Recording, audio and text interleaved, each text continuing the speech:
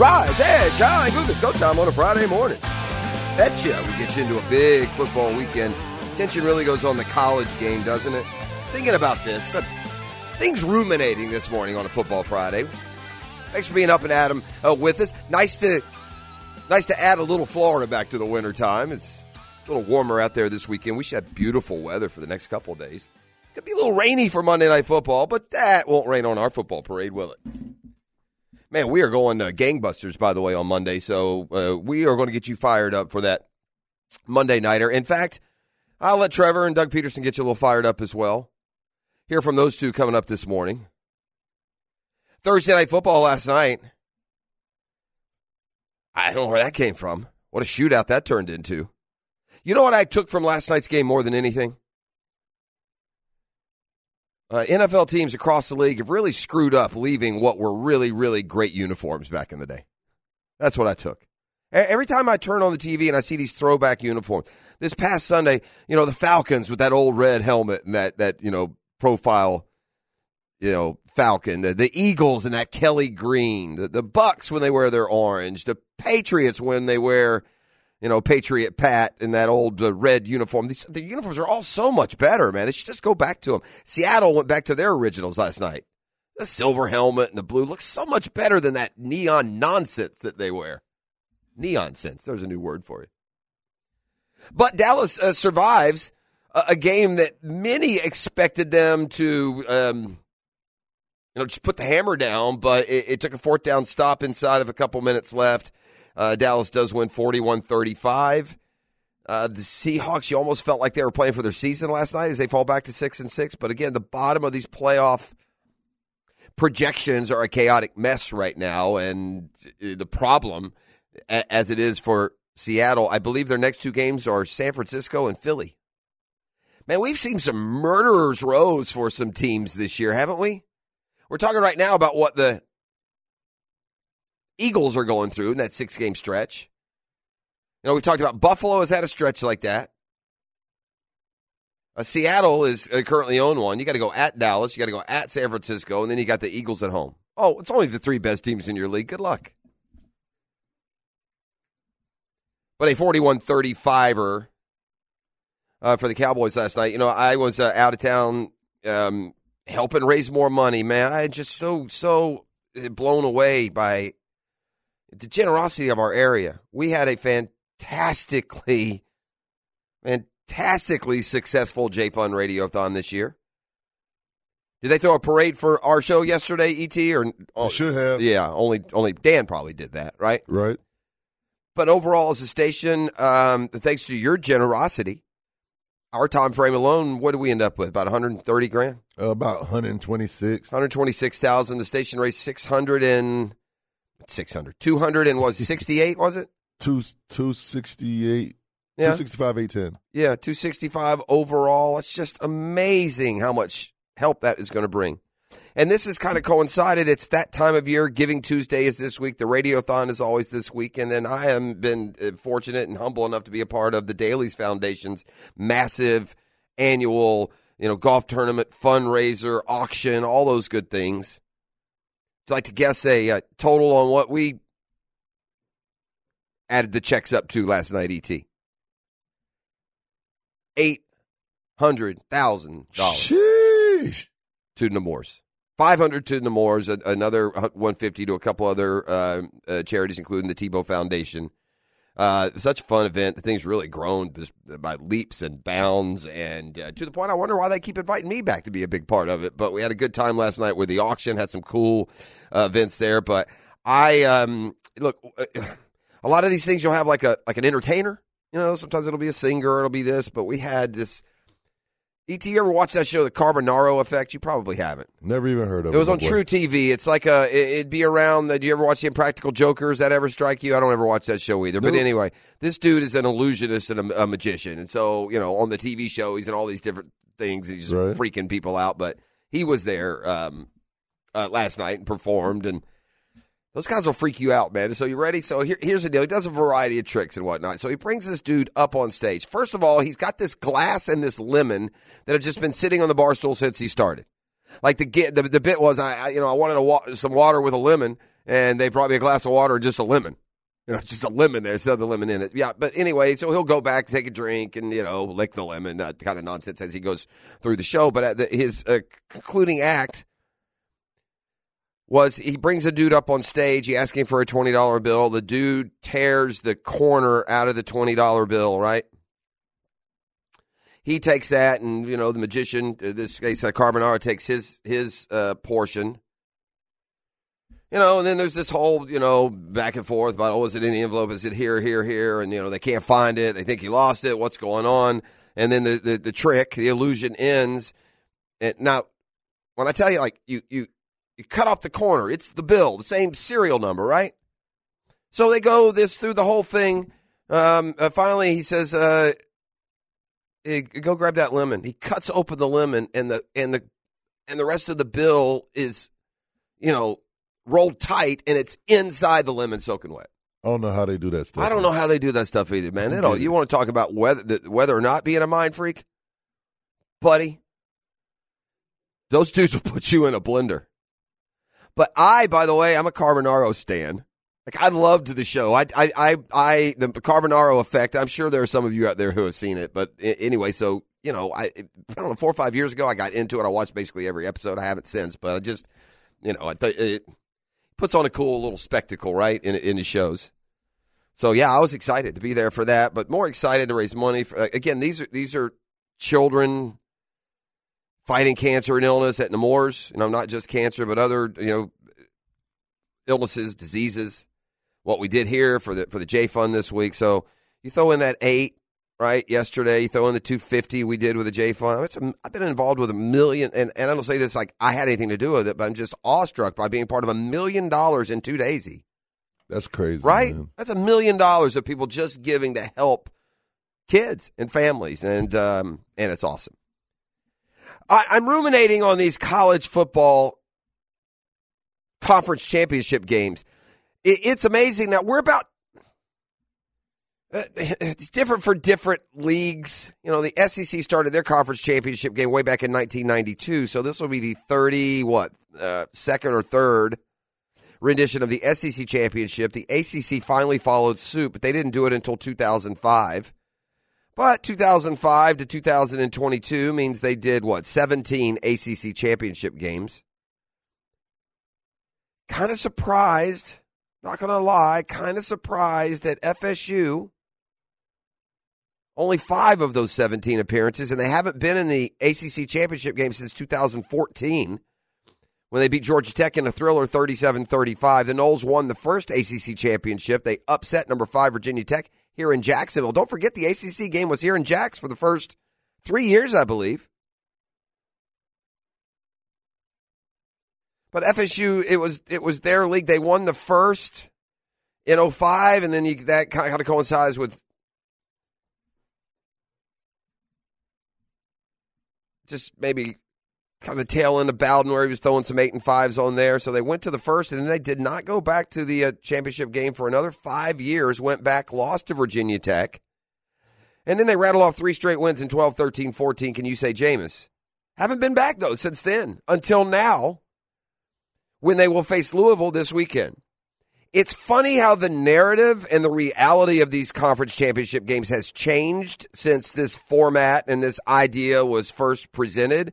If you go back in time, you'll remember one of the big arguments against these conference championship games was that it'll knock you out of, it's just one more game to knock you out of the national title hunt, or one more game to knock you down a lower tier in the bowl system. One more game to create some negative impact to what has been a terrific season. But as we get here now, it's almost as if it's more opportunity than it is punishment. I think FSU needs this game. I know they're undefeated. It's amazing what we do to college football. It's like we forget everything else about sports and competition in college football when there's a -0 next to a team's name. Way over importantized being 12-0 versus 11-1. And these guys who have sat there in their suits, booing the boys, who set the order, They're the most disingenuous. I'd rather you have the stones, the cojones, to say what you believe is the 4 and stand by it. But the -0 means so much. It's how teams like Cincinnati get into the Final Four. How gross. God, these guys, man. Dumber than dirt. Cincinnati in the Final Four because they ran through a dadgum, non-Power 5 schedule. It's a joke. It's the great thing about the NFL, man. It all comes out in the wash. You got a tough game every week. I don't care how bad, quote-unquote, the opponent is. There is schedule parity, and it leads to parity. You don't have to worry. You trust that a 10-7 team deserves to be in over a 9-8 team because, they played real similar schedules. That just doesn't exist in college football, and I'll be so glad when the playoff gets here because it really it'd tie your brain up in knots if you were a fan of any of these 8 teams. You can find very real reason to think that your team deserves to go, and just because they're 12-0 and we're 11-1, but hold on, our loss was to Texas, or our loss was to a top 5 team, or our loss was a fluke. Yeah, we need the 12. We need it bad. It'd be a perfect year to have it this year. I just find it hard to believe in college football and the chaotic system and the controversy that it sometimes brings this time of year. I have a hard time believing that these 4 undefeateds are just going to sail through and we'll have a college football playoff of Georgia, Michigan, Washington, and FSU. It just doesn't feel like it's going to be that simple. Come back on the other side. We'll hear from Mike Norvell. Got the Noles back in the ACC championship game. Not him, but the program itself for the first time since 2014. FSU will try and win the ACC championship game for the 5th time in school history. Clemson and their dominance of the mid to late decade has them as the overall leader in both ACC championship game appearances and ACC championships through that vehicle of the ACC championship game. Also, going to let you hear from Doug Peterson. The approach to this Monday's game. Trevor Lawrence and the team legitimately excited to be on Monday Night Football. It hasn't happened yet. There was a time where Monday Night Football was the game, E. You go back in the 80s and the 90s and as far back as you want to go, but let's keep it at least somewhat current. Monday Night Football was the biggest deal going. Then they introduced Sunday Night Football, and the Monday Night Football matchups got kind of bleh, and the Sunday Night Football is what they promoted as the big night. But, man, every time teams come up on Monday night, it's like it's a trigger of either reminiscing about what a big thing Monday Night Football used to be or really seriously being excited about being the only game in town to conclude your schedule week, and the Jags will get that opportunity at home. I'm going to let you hear from both Trevor Lawrence and Doug Peterson. Mike Norvell, hey, Kirby Smart, the SEC championship game, and what a matchup. Did you see that Nick Saban has won his last 16 games in Atlanta? 18-1 overall in his career in Atlanta. Never lost in the Mercedes-Benz Dome. Now, I think this is more a product of the incredible talent and successful seasons they've had than some sort of Atlanta mojo, but throw that into the something's got to give category when these two power heavyweights hook up. Got much more to get to as we move you along through this Football Friday. We got the Whisperer, so we'll talk quarterbacks with Denny Thompson. Got the Friday 5-pack. Cat chat yesterday, I guess, am I to understand, E, that I'm the new leader in the 5-pack? You are. Okay. Very tenuous grasp on the on a new lead in the Friday 5-pack, doing just any and everything you can to avoid spinning that wheel. Meanwhile, the sack bet looms. Had a nice week last week. That's a 3-1 spin if the Jags don't get over 35 sacks. So you know where I'm watching on Monday night. I'm watching in that backfield. 24?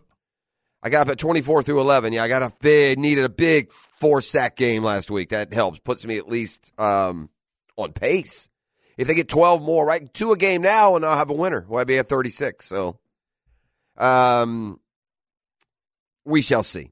All right, let's do that. Let's come back. Let's talk to Captain Kev, see what's happening out on the waterway. One of the auction items, I had 10 auction items last night. These are really real big, cool stuff, like African safari and, trips here and there, all kind of. But one of them was, and I thought of you because I thought you would enjoy doing it. not sure that we would have ponied up the kind of cash that it took to reserve this trip, but it was a day out fishing, charter boat fishing with Travis Etienne. Oh, come on, man. Wouldn't that be cool? That'd be live. Yeah, wouldn't that be cool? So some lucky dude, I can't keep up with it, man. But some lucky dude, he's going to be taking a little fishing trip with the Jaguars running back. He cut a check on that, too. Yeah, oh, boy, they were cutting some checks last night, buddy. They were cutting some checks, all for a great cause. And, again, whether it's Tom Coughlin's J Fund and childhood cancer here in town, the great battle that they fight, and certainly a hand-in-hand in combat with us here at 1010XL. So happy to be a part of that success. And happy to be alive, heading into a great football weekend with all of these conference championship games. We'll have the Friday 5-pack, do our best to predict and preview them as we move through this Friday morning as well. But we'll see what's happening out on the water. We will take you inside the Jaguars locker room and more on conference championship Saturday, which actually starts Friday and a big one tonight. So I'll remind you of kind of the schedule that'll play out here over the next few days as well. You are listening to The Drill. It's a GFL Friday. That's green for life. Look for our bright green trucks and cans all over Jacksonville. And trust GFL for all your commercial roll-off needs.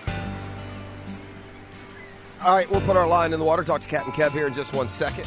Getting that all lined up. Meanwhile, look, Nick Saban has said some things through the years that were, kind of self-serving to his program. That's his job. But they're kind of... It's like they want to position what he said yesterday as some sort of entitlement. No, it's not. It's just abject common sense. If you give us 4 teams out of the playoff and you don't have an SEC team in there, then I give up. Come on, man. Give me any scenario where there's no SEC team in the 4. I don't even know where Nick Saban came up with the comment. He said, quote, it would be a disrespect to the SEC if there isn't an SEC representation in the college football playoff. Yeah, you bet it. Well, who in the world thinks there's not going to be an SEC team? There's no way there's not an SEC team. If Alabama beats Georgia, they're in. And they should be. They should beat the number 1 team in the country. It's won 28 straight games, 29 straight games. If Georgia wins, of course they're in. I don't know why you're making a controversy where there's not one. There is no world in which Alabama does not go to the college football playoff if they beat Georgia. They're a 1-loss SEC champion. And, I'd probably be a little hot if I was a Texas fan. I get it. But the thing's so convoluted, you can't even go by head-to-head as the exclusive tiebreaker. It's not fair to the totality of your season. So we shall see. We'll see if we have any chaos. Going to get back into the college football title games here in just a second. But first, we'll go to the All-Pro Roofing Hotline and bring in Captain Kevin Favor and talk a little fishing. I did an auction last night for the Dailies Foundation, Kev. There was a couple of fishing items on there, but one of them was a day out on the water, a charter trip out of St. Aug with Travis Etienne. Really? Seriously? Yeah, that'd be fun, wouldn't it? Hell yeah, that'd be awesome. Yeah. Your boy, our friend Paul Dozier, is a big supporter of this event as well. So he throws together for coordinate some good fishing, opportunities on there. By the way, Paul and his wife Lauren, they gave us $1,010 the other day too. We should have given them a personal shout out. Shout out to Paul Dozier family. Yeah. The Nimnick family coming through. Nimnick family dealerships. Yeah, isn't that the truth? Good folk, good folk, good Gators. I like running into those guys and gals and talking to them. Yeah, Paul and I obviously go way back. Yeah, I know that. We've known each other. We've known each other a long time, and obviously the Nimnick family dealership's been a big part of the outdoor show. Yeah, and 1010XL also for sure. Yeah. Oh yeah. And 1010XL for sure. Yeah. For sure. So, we appreciate all their support. That's for damn sure. What's it look like out there on the water when the cold snaps you like it did this week? Does it create change? It does create change, but it creates a good change. The coldest the water got this week was 59, and that was early morning. Whatever, and the fish are going to bite at 59. They're just that doesn't bother them at all. As a matter of fact, we were having this conversation on the forecast show last night, and what water temperature is it that spooks you? It's got to get below 53, Jeff. Mm-hmm.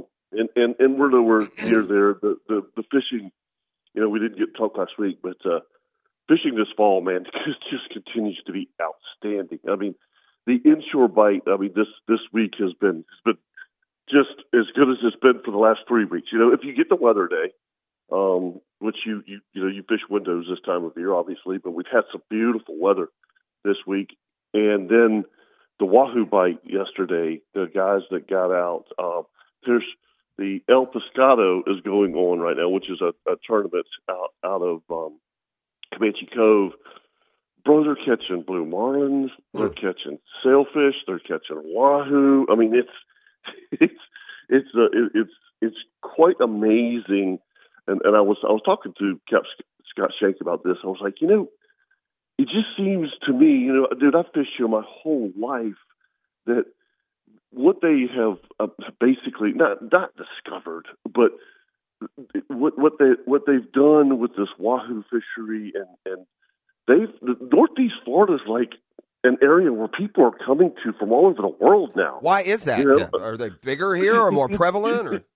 I think that the fishermen have gotten better with technology, and they're figuring it out.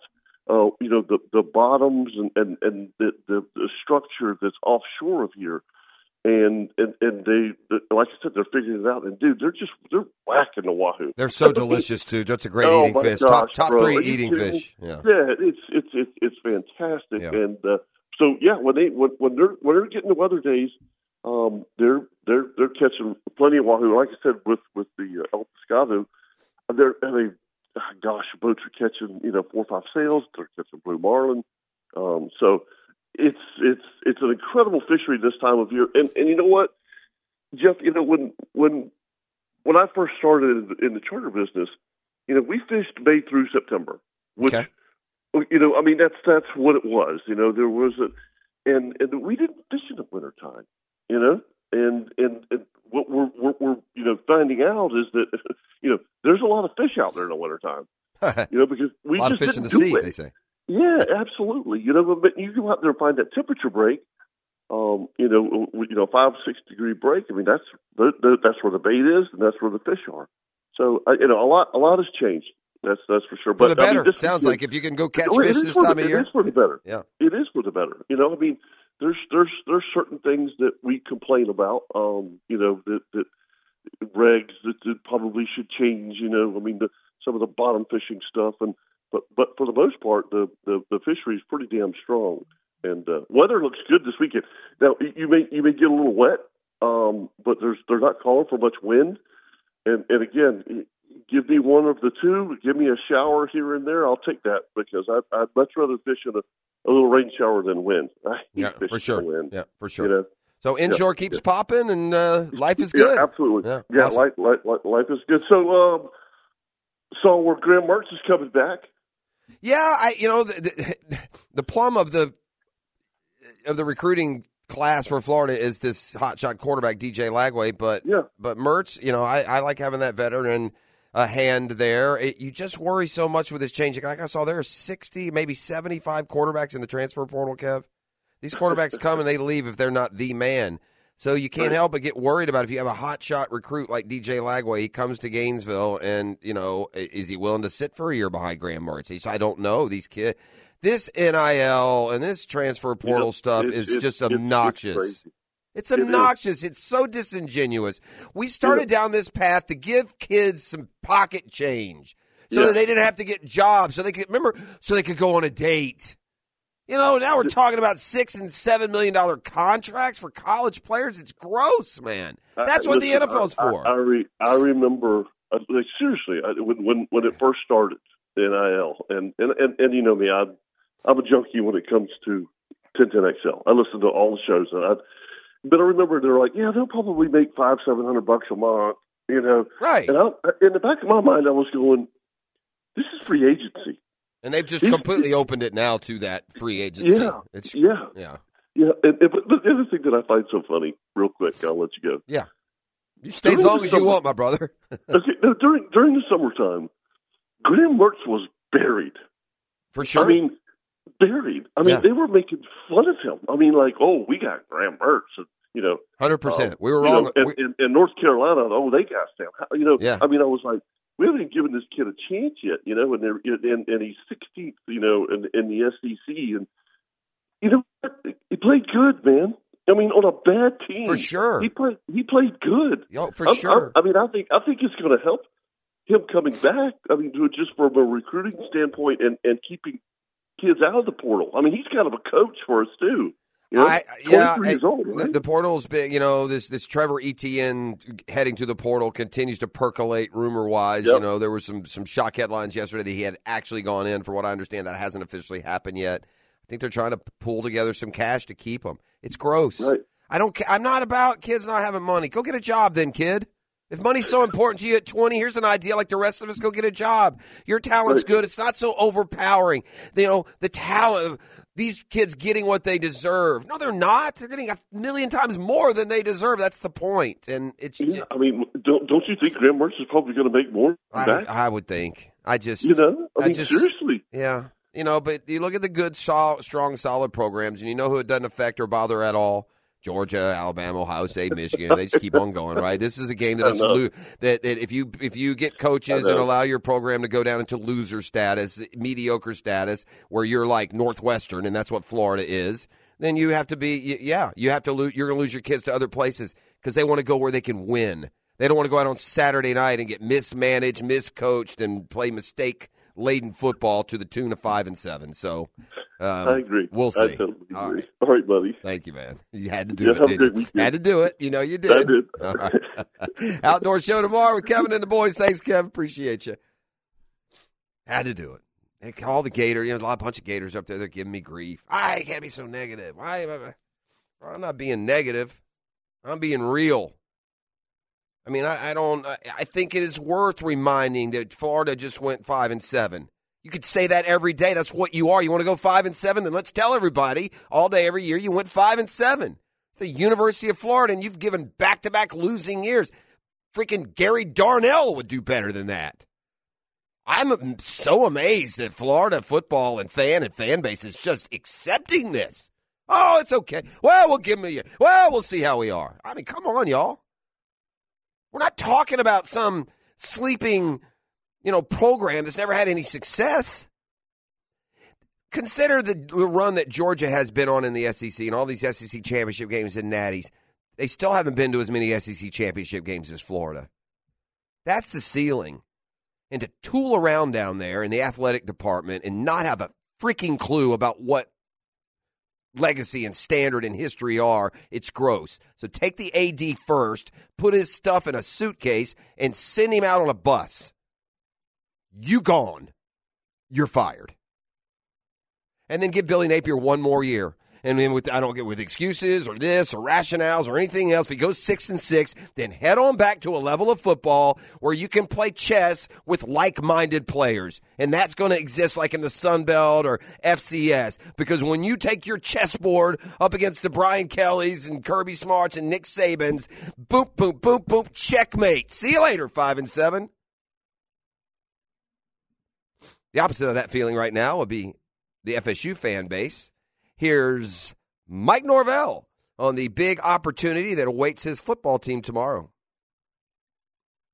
Chance to go compete for an ACC championship. It's going to be one heck of a matchup. You know, all the respect in the world for Louisville and who they are, and you see the playmakers that they have.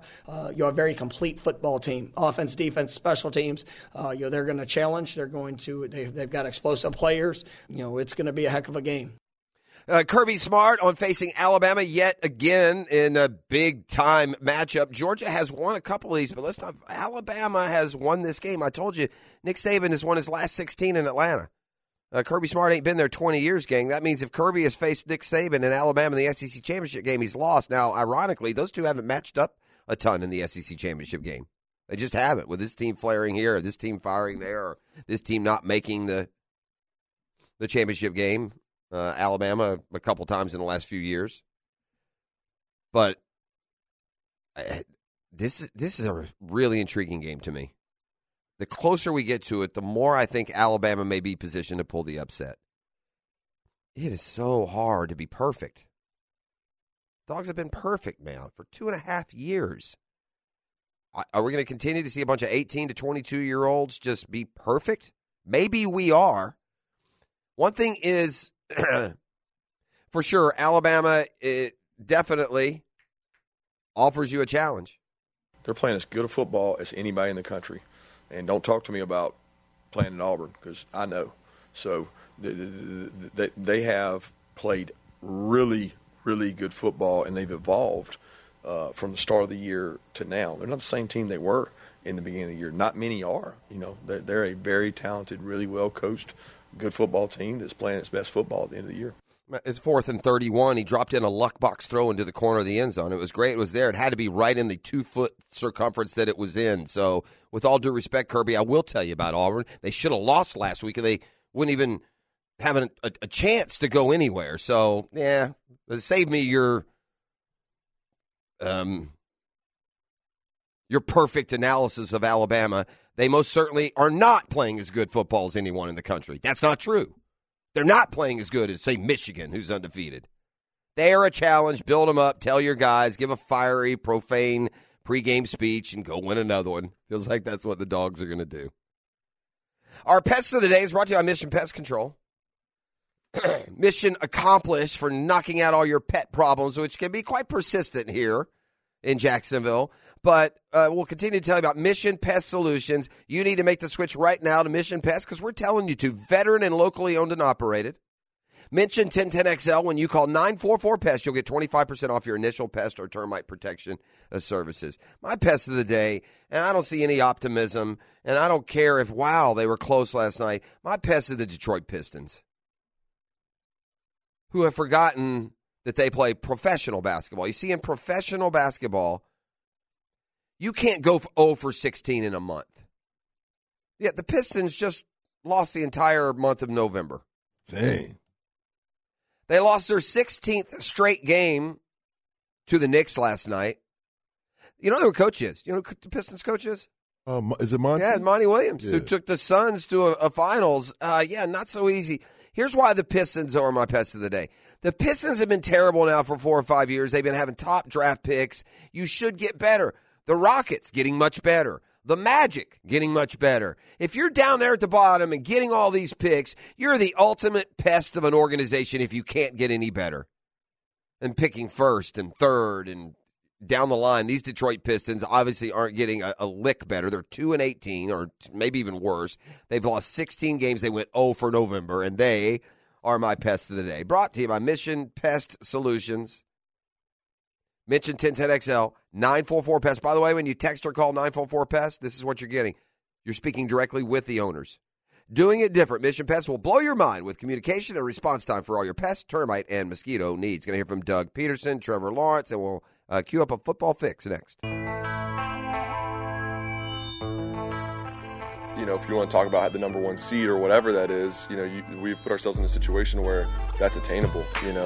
We're right there in the mix. So I think that's something that we're not oblivious to that fact. Obviously, we're taking it one game at a time, and you got to win one game at a time in order to get there. But we understand that that's something that's reachable for us and that we can do. Schedule says go for it. Schedule says go for it.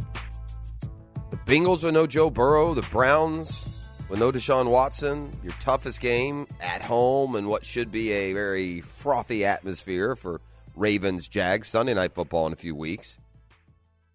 And then you got a bingo, bango, bongo finish of Bucks, Panthers, Titans. If you truly are number one seed material, then you should go win the 1 seed. That's a cakewalk schedule by, listen, first things first, there are no givens in the NFL.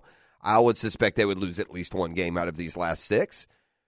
But again, Doug Peterson doesn't play this game of acting like things aren't out there and they don't matter.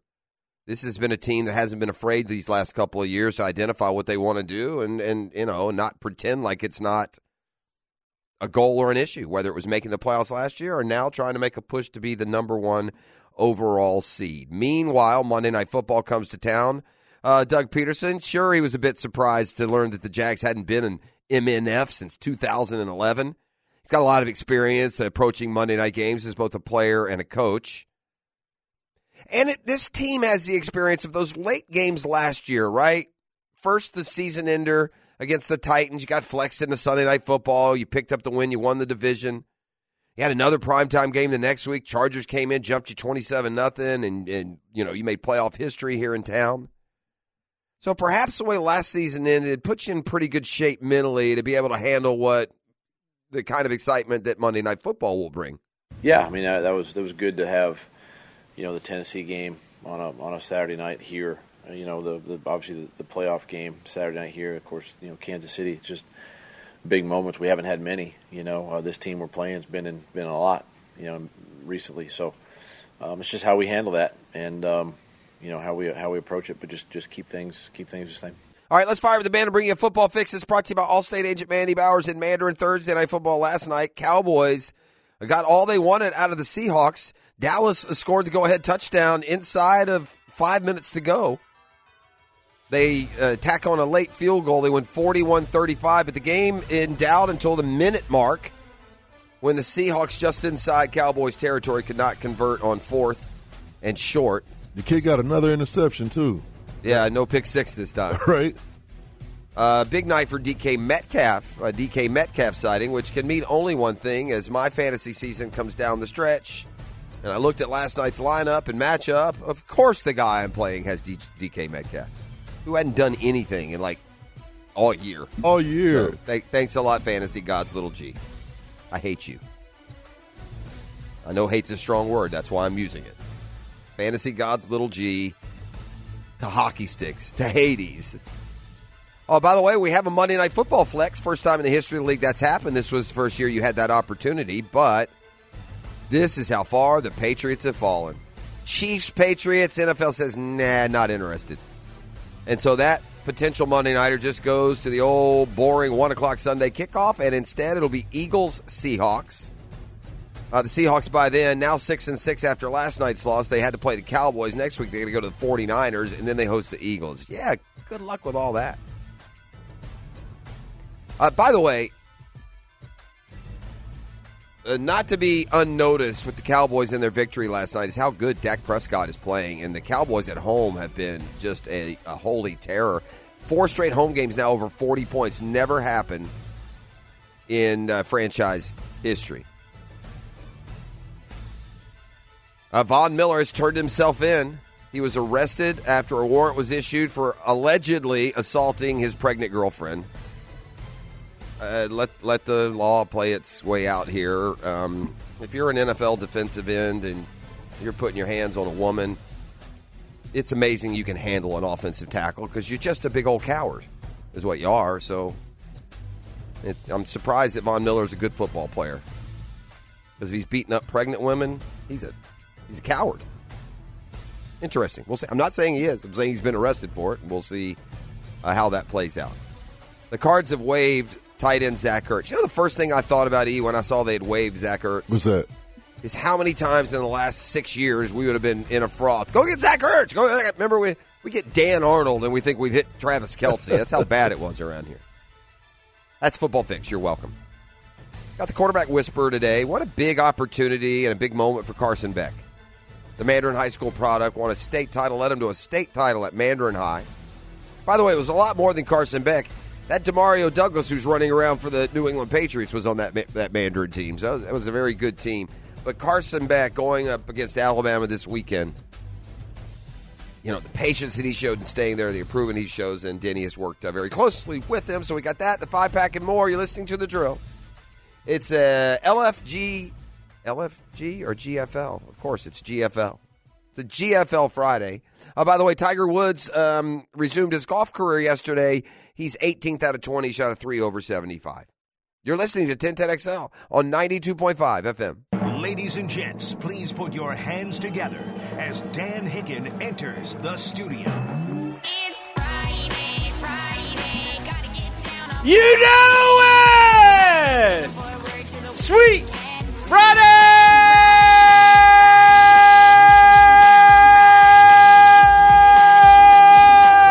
That was a good one. Can I get a little emotion, please? But you can. Hey! Ho! Hey, ho! Oh, dear. Wait right here. We'll start the show in just a moment. uh-oh. Dan has been informed that he left his lights on this morning.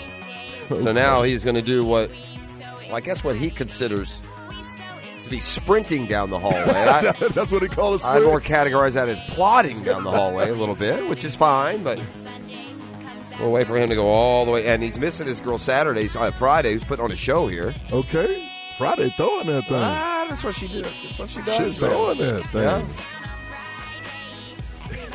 This is about how long it'll take Dan to run a 40. Sundial time.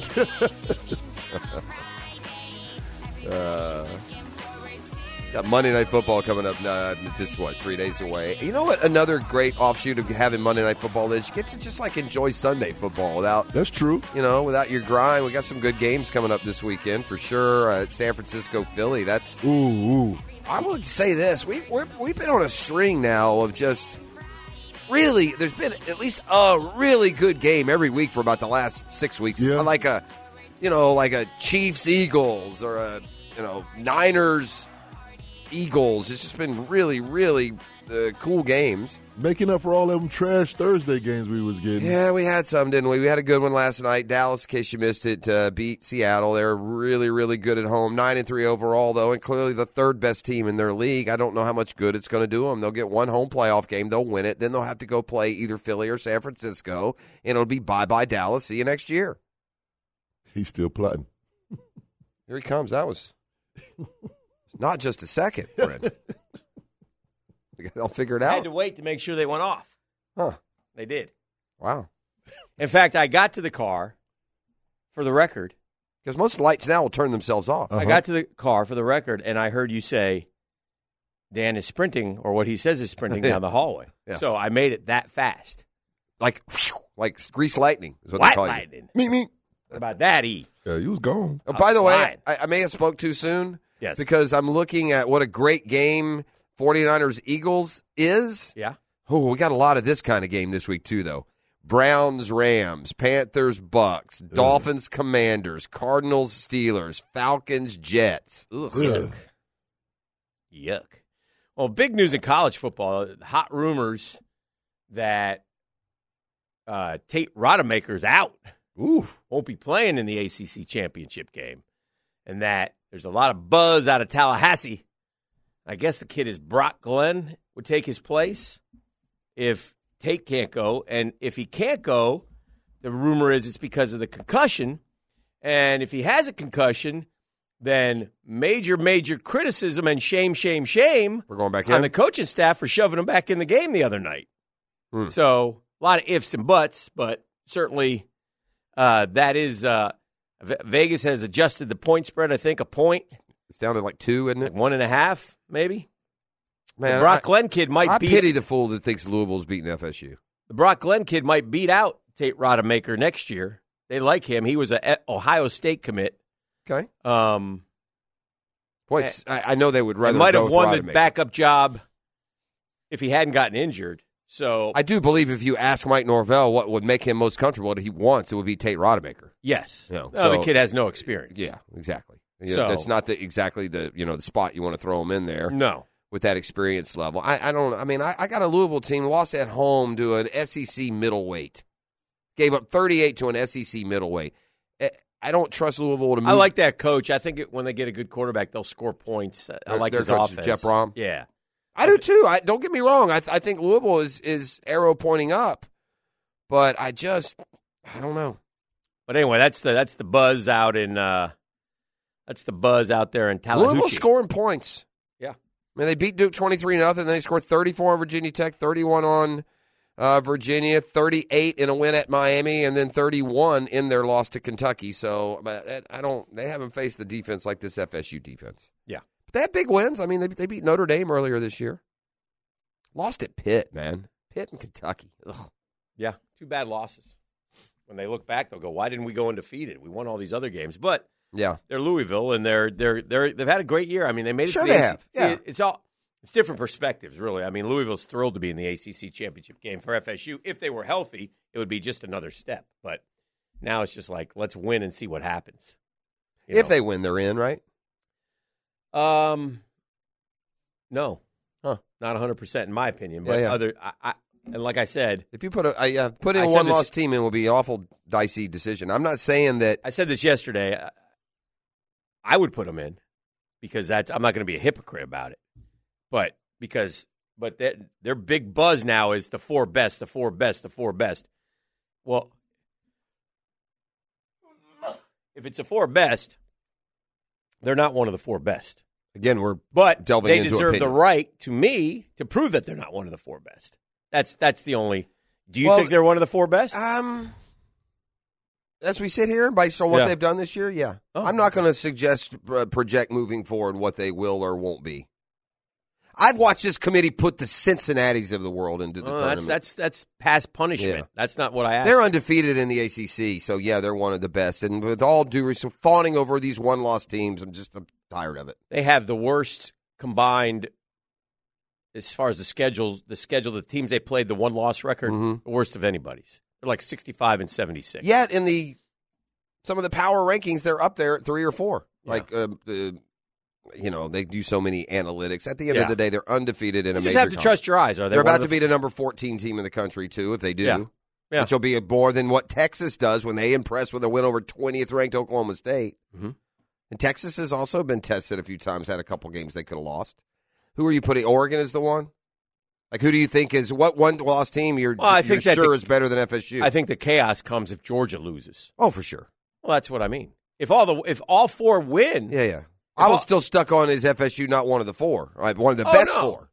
Well, yeah, I would say If FSU wins and goes 13-0 in that conference against that, and then they don't go in. In what then, conference? Huh? That conference, like it's some sort of powerhouse. Well, I mean, I think if you go on the road and win at Clemson, it's a hell of a lot better than any road win that Oregon had this year. That's what I believe. I'm not even just saying that. I think it's harder to go win at Clemson than USC or Washington State or any other of these pitfalls of the Pac-12, which suddenly, by the way, since the playoffs have started, what's the one conference that never does squat when it comes to the playoff? You've done a 180 on this. That'd be the Pac-12. Huh? Yeah, that'd be the Pac-12. Yeah. That'd be the Pac-12 has been, if you put the Pac-12 in the playoff, they're going to be one, they're going to be done, and then we'll see in another 10 years when you get a team back in there. So the hard thing with college football is you just don't know.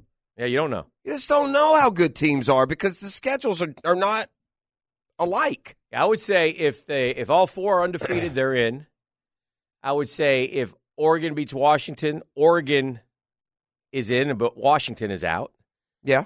And I would say, so to me, it comes down. It comes down to the Alabama-Georgia game. Well, and the interesting, because I don't know how you're. Here's a question: are you more apt to put in 2 SEC teams with 1 loss and not the ACC champion? I don't think you can do that. All right. And it seems patently unfair to Georgia, but it is what it is. You got to win to go. I again will argue with you again. It won't be Georgia. It'll be Alabama. If Alabama will be the SEC champion, will be left out. No way. Okay. Yeah, no way. All right. Yeah, I don't. That. Yeah. You think Alabama will get in and Georgia won't? I don't know if Georgia will, but if Alabama wins SEC, I will bet you whatever you want to bet right now. Yeah. That if Alabama beats Georgia, Georgia's getting in. What I've learned, I don't know if Alabama is, but Georgia is. And what I've learned, at least what I've gleaned from watching and listening and reading from the national perspective on this, that is not the thinking around those covering the committee. The thinking is not if Alabama beats Georgia and you look at the projections, they are not projecting Georgia to be in. I'm not saying if it's right, wrong, or indifferent, but that is not what the common thing is, and it shouldn't be. What this should be for the SEC spot in the 4. That's fair.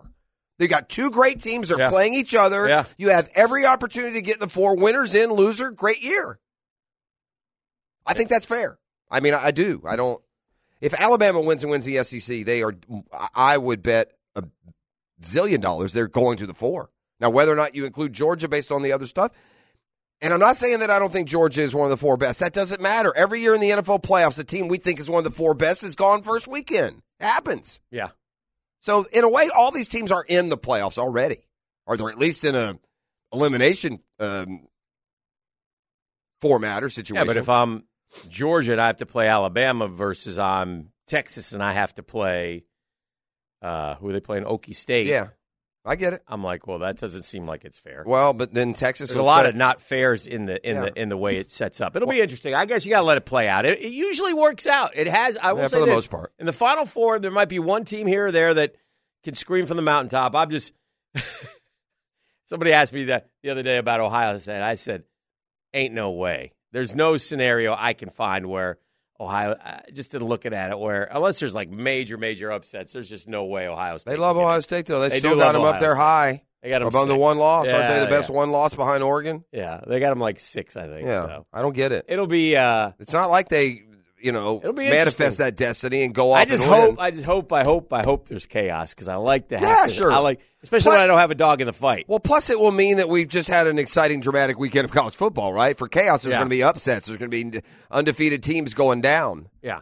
We'll do our best to project when we offer up the Friday 5-pack, running out of, well, this will be the last weekend of, like, real games that count. We'll certainly do some bowl games in the 5-pack along the way. But Yeah. what do we got? 6-8 games, pretty big games on the schedule this weekend. And College football? yeah. Yeah. I think And it's interesting because, or maybe it does still play that way, but the argument against these conference title games when they were first formed is that, well, you just, you've worked all year to put yourself in position, and now with one game you can play yourself out of it and lose your title shot. But at the same time, this is a year where you could argue the other side. You've got these really good, that we think really good, one-loss teams, and they get a chance to earn their way in. I wonder if the Jacksonville Jaguars are facing a little bit of a conundrum in this respect.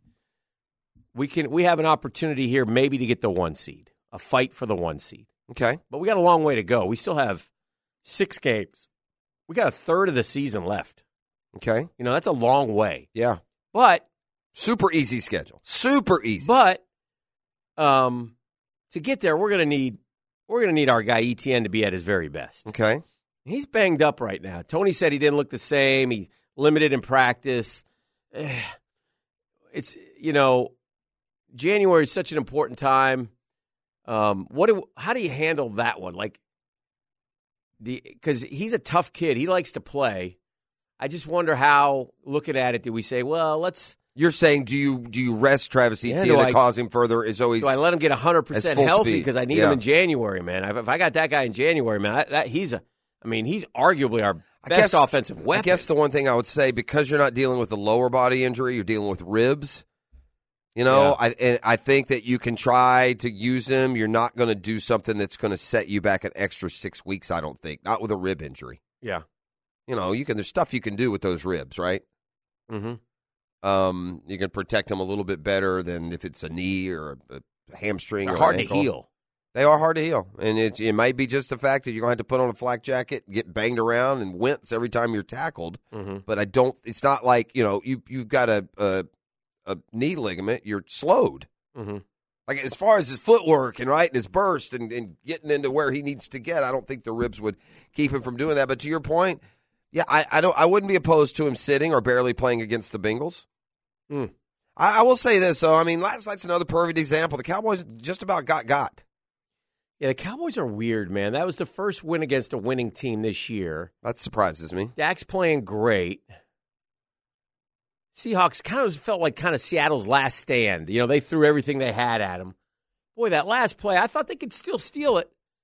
They got 2 drives at the end, and Dallas' defense stepped up and stopped them, but they just blitzed the heck out of Geno. And then that last play, for some unbelievable reason, I don't know.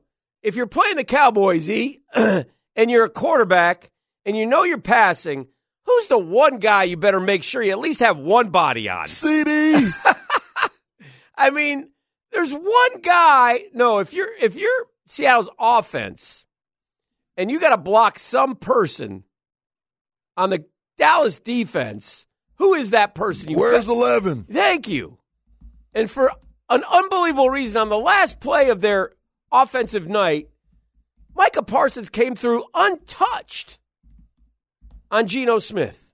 Untouched. It had to be a screw-up, but my gosh, man, that is just, what are we doing over there? They had a good night, man. They looked offensively, they put some points on the board. They had opportunities. They just, Dak's playing real well, too. Dak's playing at a high level, so good for him. He's playing good football, so it was a good win for him. Yeah, he especially at home. They've scored 40 at home 4 straight games. I don't think Dallas, in all their successes, have ever done that. Dak is in the MVP conversation, quite frankly. Yeah. If he goes and beats Philadelphia here in a week. That whole one win over winning team thing kind of hurts him. I agree. But I mean, look at his numbers. They're terrific. He's played very, very good football, and he promised he wasn't going to turn the ball over this year, and he hasn't. And so anyway, good stuff from him, and a good win for the Cowboys, who problem is they're chasing a one-loss Eagles team, so really they're just still staring at a wild card. Although Philly's got San Fran and Dallas. Philly's had a they've got got more. Tough schedule, man. Yeah, they still got 3 more on that schedule. Yeah. San Francisco, then they got Dallas again, then they're at Seattle. You wonder if last night, although it probably shouldn't. If you're Seattle, okay, we're 6-6. The bottom of these playoff fields in both conferences, if you're 500 right now, you're in. They got to go to San Fran next week. And then the week after that, they've got Philly. Yeah. Oh, Seattle does? Yeah, they were going Dallas, San Fran, Philly, the 3 best teams in the league. Oof, that's tough. Tough and road to hoe. And missing their running back, too. So, all right, let's take a quick break. We'll come back with 10-minute drill. All right. This is the... I'm down for that. Okay. It's a GFL Friday here on 1010XL. Ho! Sports concepts and rationalizations coming your way. We call it the 10-minute drill. We do it each and every day. At the end of the drill, we like to hand out a prize pack. That's at the end of the drill. E, what kind of, as you like to call it, razzle-dazzle are we handing out today? A little razzle-dazzle, something like nothing special, man. We got a $25 gift card to Small Cakes. Hey, and by the way, swing by this weekend, Saturday, December 2nd, to take your little one to meet Cinderella as you enjoy that sweet treat. But also, we got a gift certificate, so you got a chance to enter the win for a $500 gift certificate to Beers Diamond. Holla at your boy. By the way, in and out of consciousness last night as I was watching the prime version of the Cowboys and the Seahawks, and I looked this morning and I thought I had seen what I had seen. The refs are out of control. 19 penalties, 257 yards of penalties. And again, some of them were penalties, but my gosh, it ruins the game. Just you almost feel like you could watch a whole game and let them call their own penalties, and they wouldn't get to that high. Yeah. Right? It wasn't pretty. Last night is a perfect reason why I hate the games going to prime. Yeah. Because we leave out this. How many Americans a night are stuck in a hotel? 1 million? Millions? Yeah, you can't stream anything in a hotel. I mean, you can be at a nice hotel and you can't watch Prime. So it would have been really nice, after a long, long night to just kind of kick back and watch the end of what looked like a very exciting fourth quarter. But no, not with it on that Prime, not with that stupid streaming. This weekend will determine a lot as far as Heisman. Okay. Jaden Daniels I think Bo Nix is still the betting favorite. I think Bo Nix is ahead of Jaden Daniels. Yeah. And it's those two, but there are others. Like, again, what if Carson Beck goes out and throws for 400 yards against Alabama? Seems like he's too late to the party to be included, but we'll see. I remember a guy. Different here. Here's the interesting thing. I remember a guy like Carson Palmer doing it against Notre Dame late in the season. That kind of vaulted him over the top. But he's got a lot bigger national stage. Yeah. Like here, I get what you're saying. But I don't know if in L.A. Carson Beck is registering, even if he has a big game. And I'm okay with, however. Because it's Bowers there, Dan. Yeah. It's like I have a hard time saying Carson Beck is the Heisman winner when Bowers is their best player. I'd rather, now he's missed games, so he couldn't win it, but he's the Heisman winner for Georgia, if you ask me. I'm okay with, I love stats. Like, they bring out, I like stats. I like to see stats. I just don't like them to get too confusing. And when they get too confusing, then I think they're using that to support their argument. And one of the arguments that I'm looking at right here is how good both Bo Nix is having a historically great season, but Jaden Daniels is an off the charts type season. But somebody puts in the history, Jaden Daniels is having arguably the greatest season in the history of the sport. Well, no, he's not. And you can't have the greatest season in the history of the sport if you had 3 losses. You just can't. That's Agreed. part of the especially that position discussion. In that sport. Yeah. That's all I'm saying. I'm not telling you I'm not going to vote for Jaden Daniels, but I'm telling you it does get tiresome with these people who are supporting. So adjusted pass yards per attempt, passer rating. Bo Nix is 189.8. Okay, passer rating. Jaden Daniels 208.0. Of all the Heisman Trophy winning quarterbacks, the greatest passer rating ever is Jaden Daniels this year. 208.0. Yeah, that college passer rating doesn't mean anything to me. Apparently not. 5th place all time, Bo Nix. 2nd place all time, Joe Burrow. 3rd place all time, Kyler Murray. 4th place all time, Baker Mayfield. So either they've gotten a lot better throwing or it's now built to do well in this day and age with the systems that they run. How about this? I'm looking at now the same passing stats list as you are. Mm-hmm. What do these guys have in common? You ready? Mm-hmm. I'm going down in order of the best passers in college football. This year? By yards. Okay. Right? Bo Nix. Yeah. Michael Penix Jr. Mm-hmm. Jaden Daniels. Mm-hmm. Cameron Ward. Mm-hmm. Dylan Gabriel. Mm-hmm. Caleb Williams. Your top 6 passers. What do they have in common? Same again? Nix. Penix. Yeah. Jaden Daniels. Cam Ward. Dylan Gabriel. Caleb Williams. Your top 6 passers by yards this season. They're all transfers. That's what I was going to say, all transfers. The transfer portal and the NIL suck. And something has happened in sports that I find very, very, very much it's bringing me despair. Two of my favorite things in the world, Dan, are professional golf and college football. And the business of both is ruining it for me. 100%. It's ruining it for me. It's despicable to pay college quarterbacks $2 million to play. That's pro football. That's what that is. We've always screamed they get them what they deserve. Right. They do not deserve that. And people say, well, if they didn't deserve it, they would pay them. Wrong, my friend. Mm-hmm. They do pay them, even though they don't deserve it. We had a discussion yesterday, and Kat had an interesting question. He said, are we watching the death of college football right now? And my answer is, because I've been saying this all year, and I think you feel somewhat the same way, I hate college football 6 days a week. But on the seventh day, Saturdays, I watch it and I love it. But I can't stand the greed. It's pro football. That is everywhere. It's not college football. We need to change the name of the sport. Yeah. It's not college football. Yeah. When you semi-pro at least. It's professional football. Yeah. It's pro. You can't go to a school now where they're not getting paid. Mm-hmm. Like we had Jake Guanera in, who's going to go off to Michigan before he ever plays. The O-line gets to set him out. They split it up. They're paid to play. It's gross. Yeah. It's absolutely gross. Well, I'm not against them getting paid something. I just think that they never regulated it. It's the weakness of the NCAA that allowed this to happen, and no, they need to get someone in charge who can rule with a heavy hand and say this is allowed, this isn't allowed. Here are the stats. You can't. How can a young man go into a portal one year and go right back into the portal the next year? Is that allowed? I guess crazy. It is. I hate it. Isn't I that just wild, hate the whole thing. It's gross. Everybody. But anyway, so Jaden Daniels has the highest passer rating. He has the most rushing yards per carry. He has the most adjusted pass yards per attempt, and he's third all-time in total yards per game. So statistically, he's having the greatest season. But Bo Nix is not far behind. So, again, Bo Nix, big night tonight. He goes out and wows the world. I mean, it's going to be interesting. Jaden Daniels doesn't get to play this weekend. So, if he just could now, could you argue, well, Jaden Daniels got knocked out of that Alabama game on a dirty hit, in my opinion.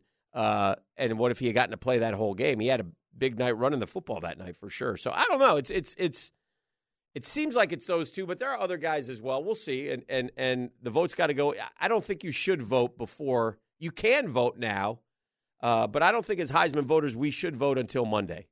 I think we should wait until the weekend or Sunday. Wait till the games are all done this weekend, and then go from there. I wonder how this is going to play out. I'm done with being impressed by the stats. Yeah, yawn.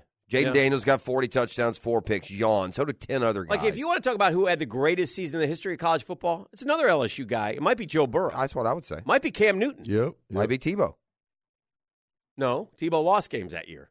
Oh, his Heisman year? Yeah, his Heisman year. He lost games. Well, if we're going to go by that, yeah. If we're gonna, so, again, Joe Burrow that's not and Cam for sure. I would say Burrow and Cam. Yeah, I would too. Yeah, and Burrow kind of passed Cam because I think he threw 60 touchdowns. And Vince Young was his. It wasn't statistically. It was great. I mean, and he won, and he had big moments. He lifted Texas, So that I like that more than I like. Like that's a great example. Vince Young lifted Texas to a natty. Yeah. Right? That was like David and Goliath almost. Yes, right? He beat mighty USC. Uh-huh. So Jaden Daniels needed to lift LSU to maybe at least the SEC championship. I guess that would be part of the argument when you sit there and think, who's the most outstanding college football player in the country? And then I also get the argument from the LSU side who desperately want him to win, which I totally understand. Was it his fault that the defense was god-awful? Vince Young, by the way, never won the Heisman. That's right. Heisman. He didn't that's win. right. Yeah. He should have. Right? Reggie Bush. Man, stop it. Reggie Bush earned that. Did Reggie win that year, or did Matt Leinart? Did Matt Leinart win one too, or no? Reggie won the year that Vince Texas Young. SC game. Yeah. Good point. Leinart won the year before. Right. Yeah, and it's hard to argue with Reggie Bush, by the way. Oof. Human highlight film, maybe the best highlight film you'll ever see of any college. Man. Although timeout. No, that's not true. I take that back. I take that back. Tavon Austin. No. What are we doing? I forgot to mention this to you the other day, but I watched the documentary. Which one? Bye-Bye Barry. Oh, Lordy. Oh. That's the best highlight film you'll ever see. So I was watching NFL Network last night, and they were doing like there was a countdown of the best highlight reels, and Barry was number one. I couldn't guess. 100%. Man, it was. You forget how great some of these players were. Oh, my back God. in the day. Troy Polamalu. Bro, yes. Randy Moss. Yes. But Barry's highlight in the NFL was wild. And at college, think about him in college. Right. And this kid, and he kind of tried to I tell you what, I've always been a Emmett guy. Barry was better than Emmett. Oh, gosh, yeah. Barry was that Barry dude. was the man. He was the guy. Dude. Barry was him. Yes, Barry was him more than any. Now, his daddy said the three best running backs of all time are Jim Brown, me, and then you, Barry. Who said that? Barry Sr.?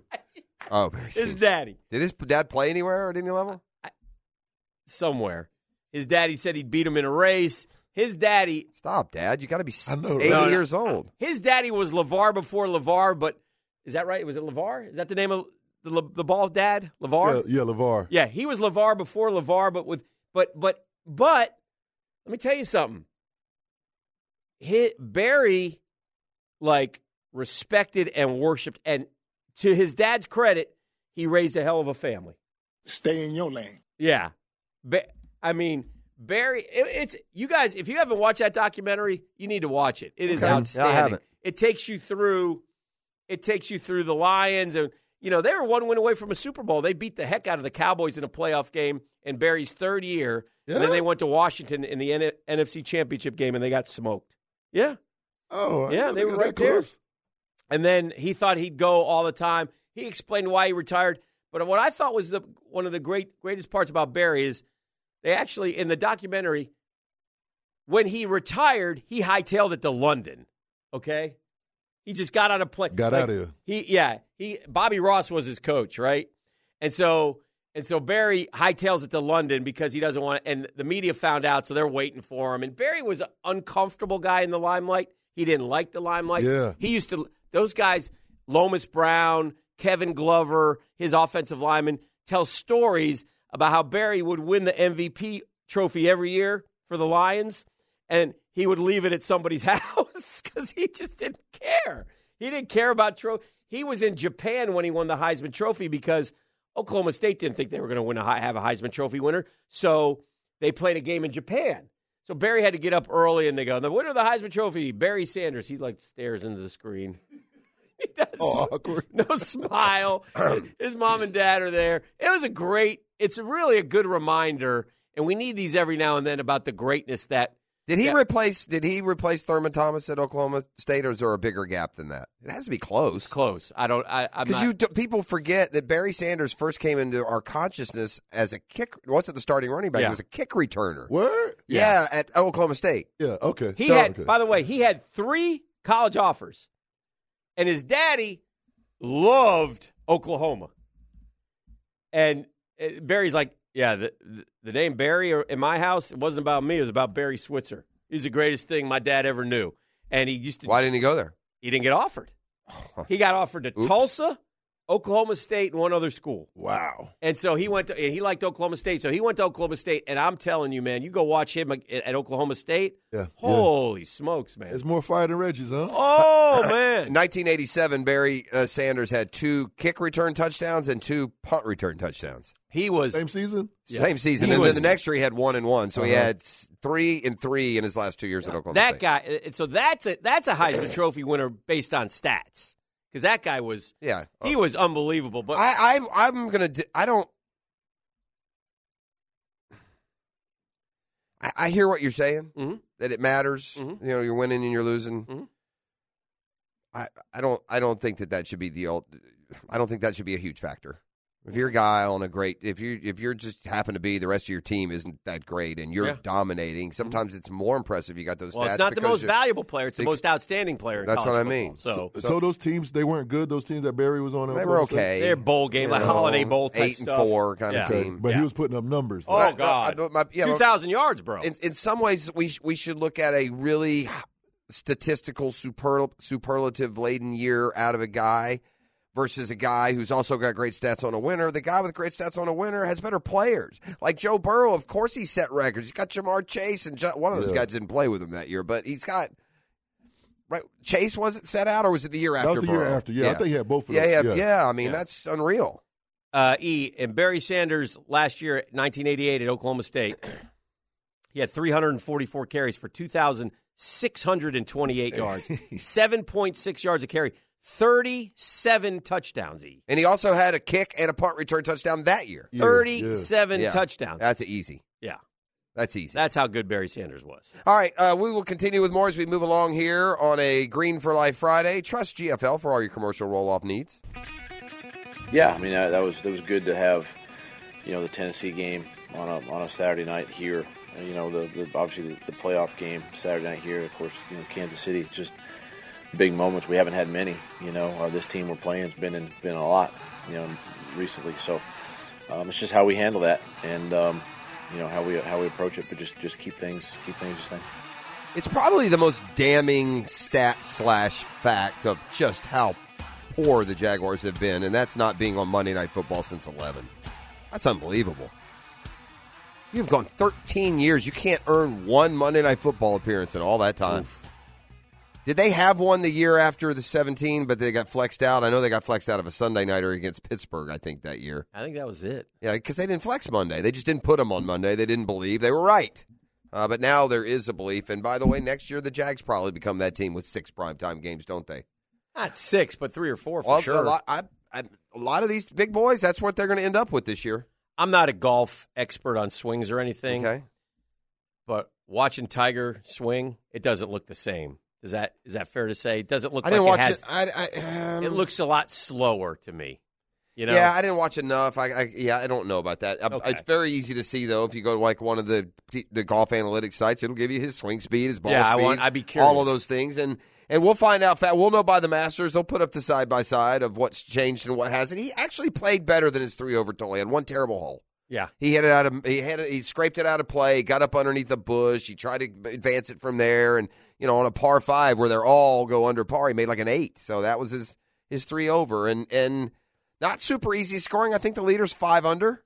Yeah. Right? So, he made a double on 50. Yeah, he finished terrible. Double and then a bogey and a bogey. So it went 4 over. He was 1 under until the last 4 holes, and 3 of the last 4 he put up those kind of numbers. So there's that. Have you ever been to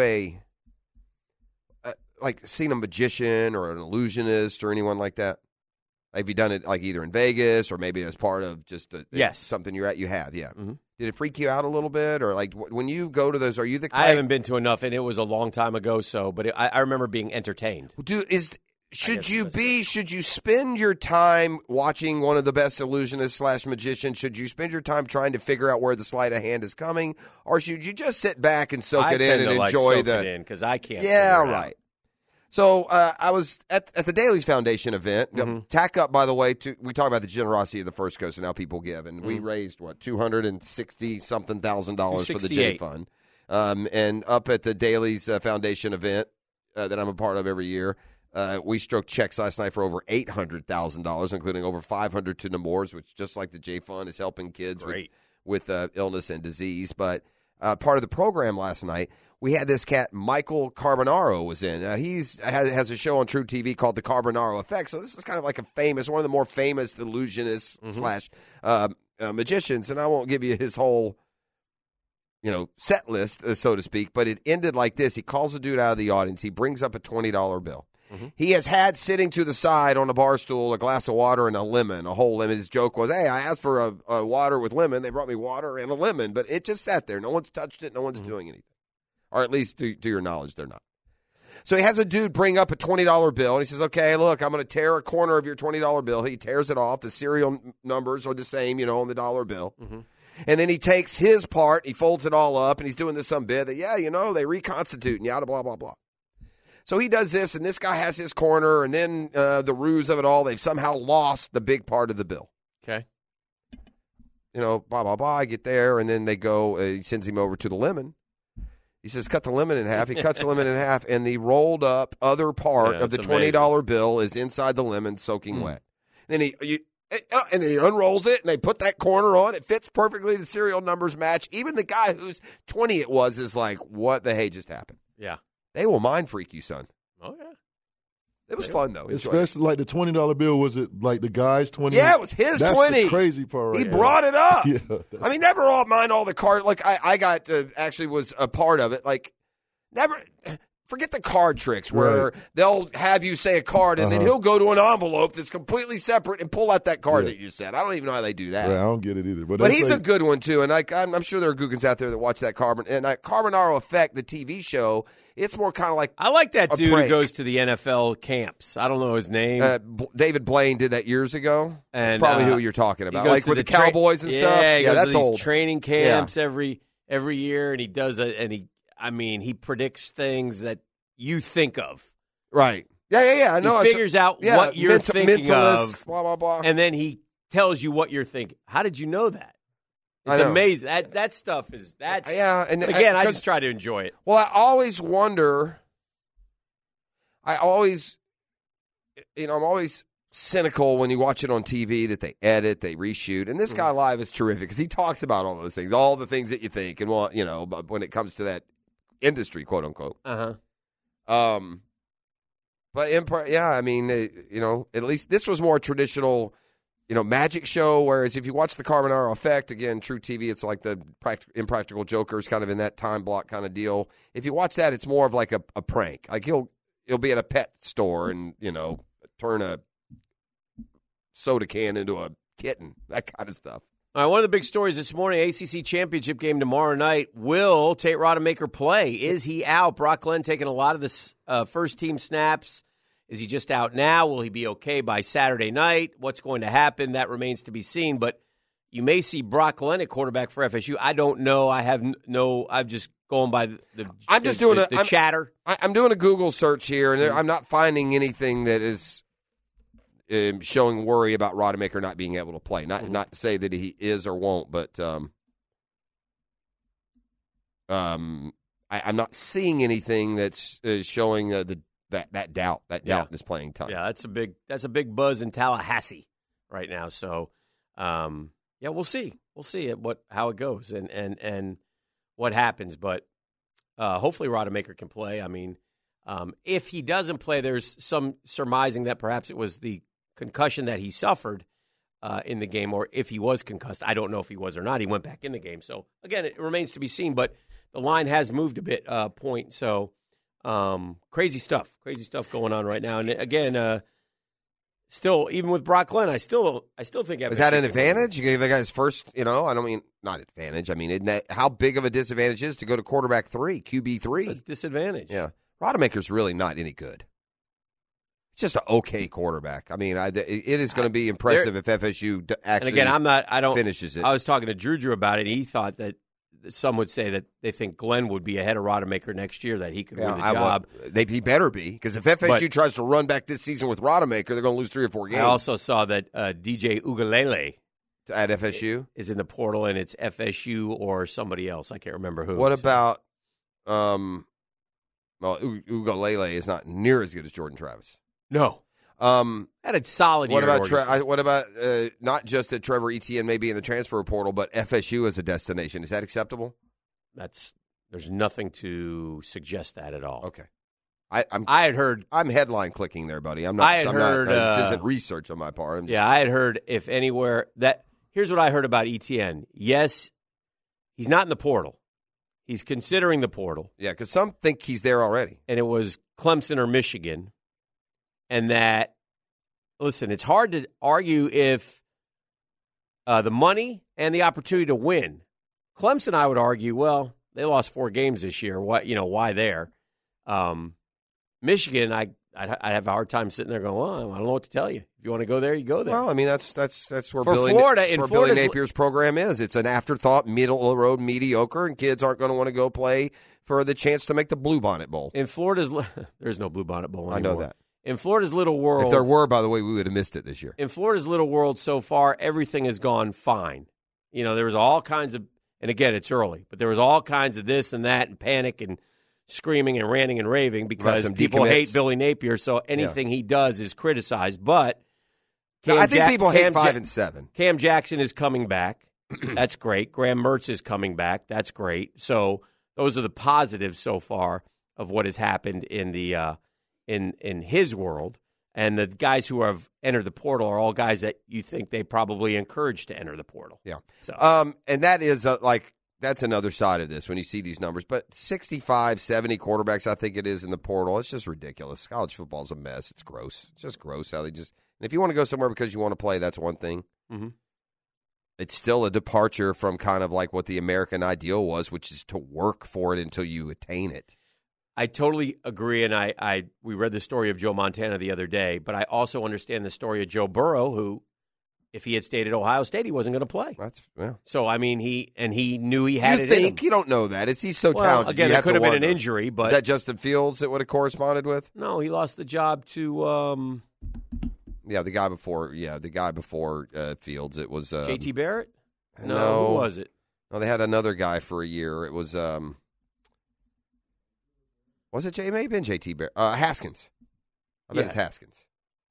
Yeah, right? I think it was Haskins. Yeah. But anyway, so I get it on both sides, but it is – there has to be more regulation. We got to take a break. We're into the 8 o'clock hour. We got the Whisper. We got the Friday 5-pack. We got a lot coming up here. By the way, your guy's Oz Perlman, the mentalist. His name's Oz. That's the guy you were talking about. Oh, is it? Okay. Yeah. Who All right. gets into the minds in the locker rooms. All right, Whisperers I next. got to get in your mind.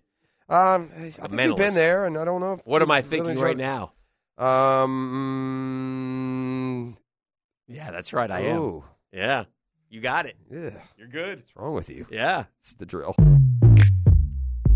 He's here. He's Denny Thompson. He's 6 points. He's quarterback whisperer. He's friend to the program.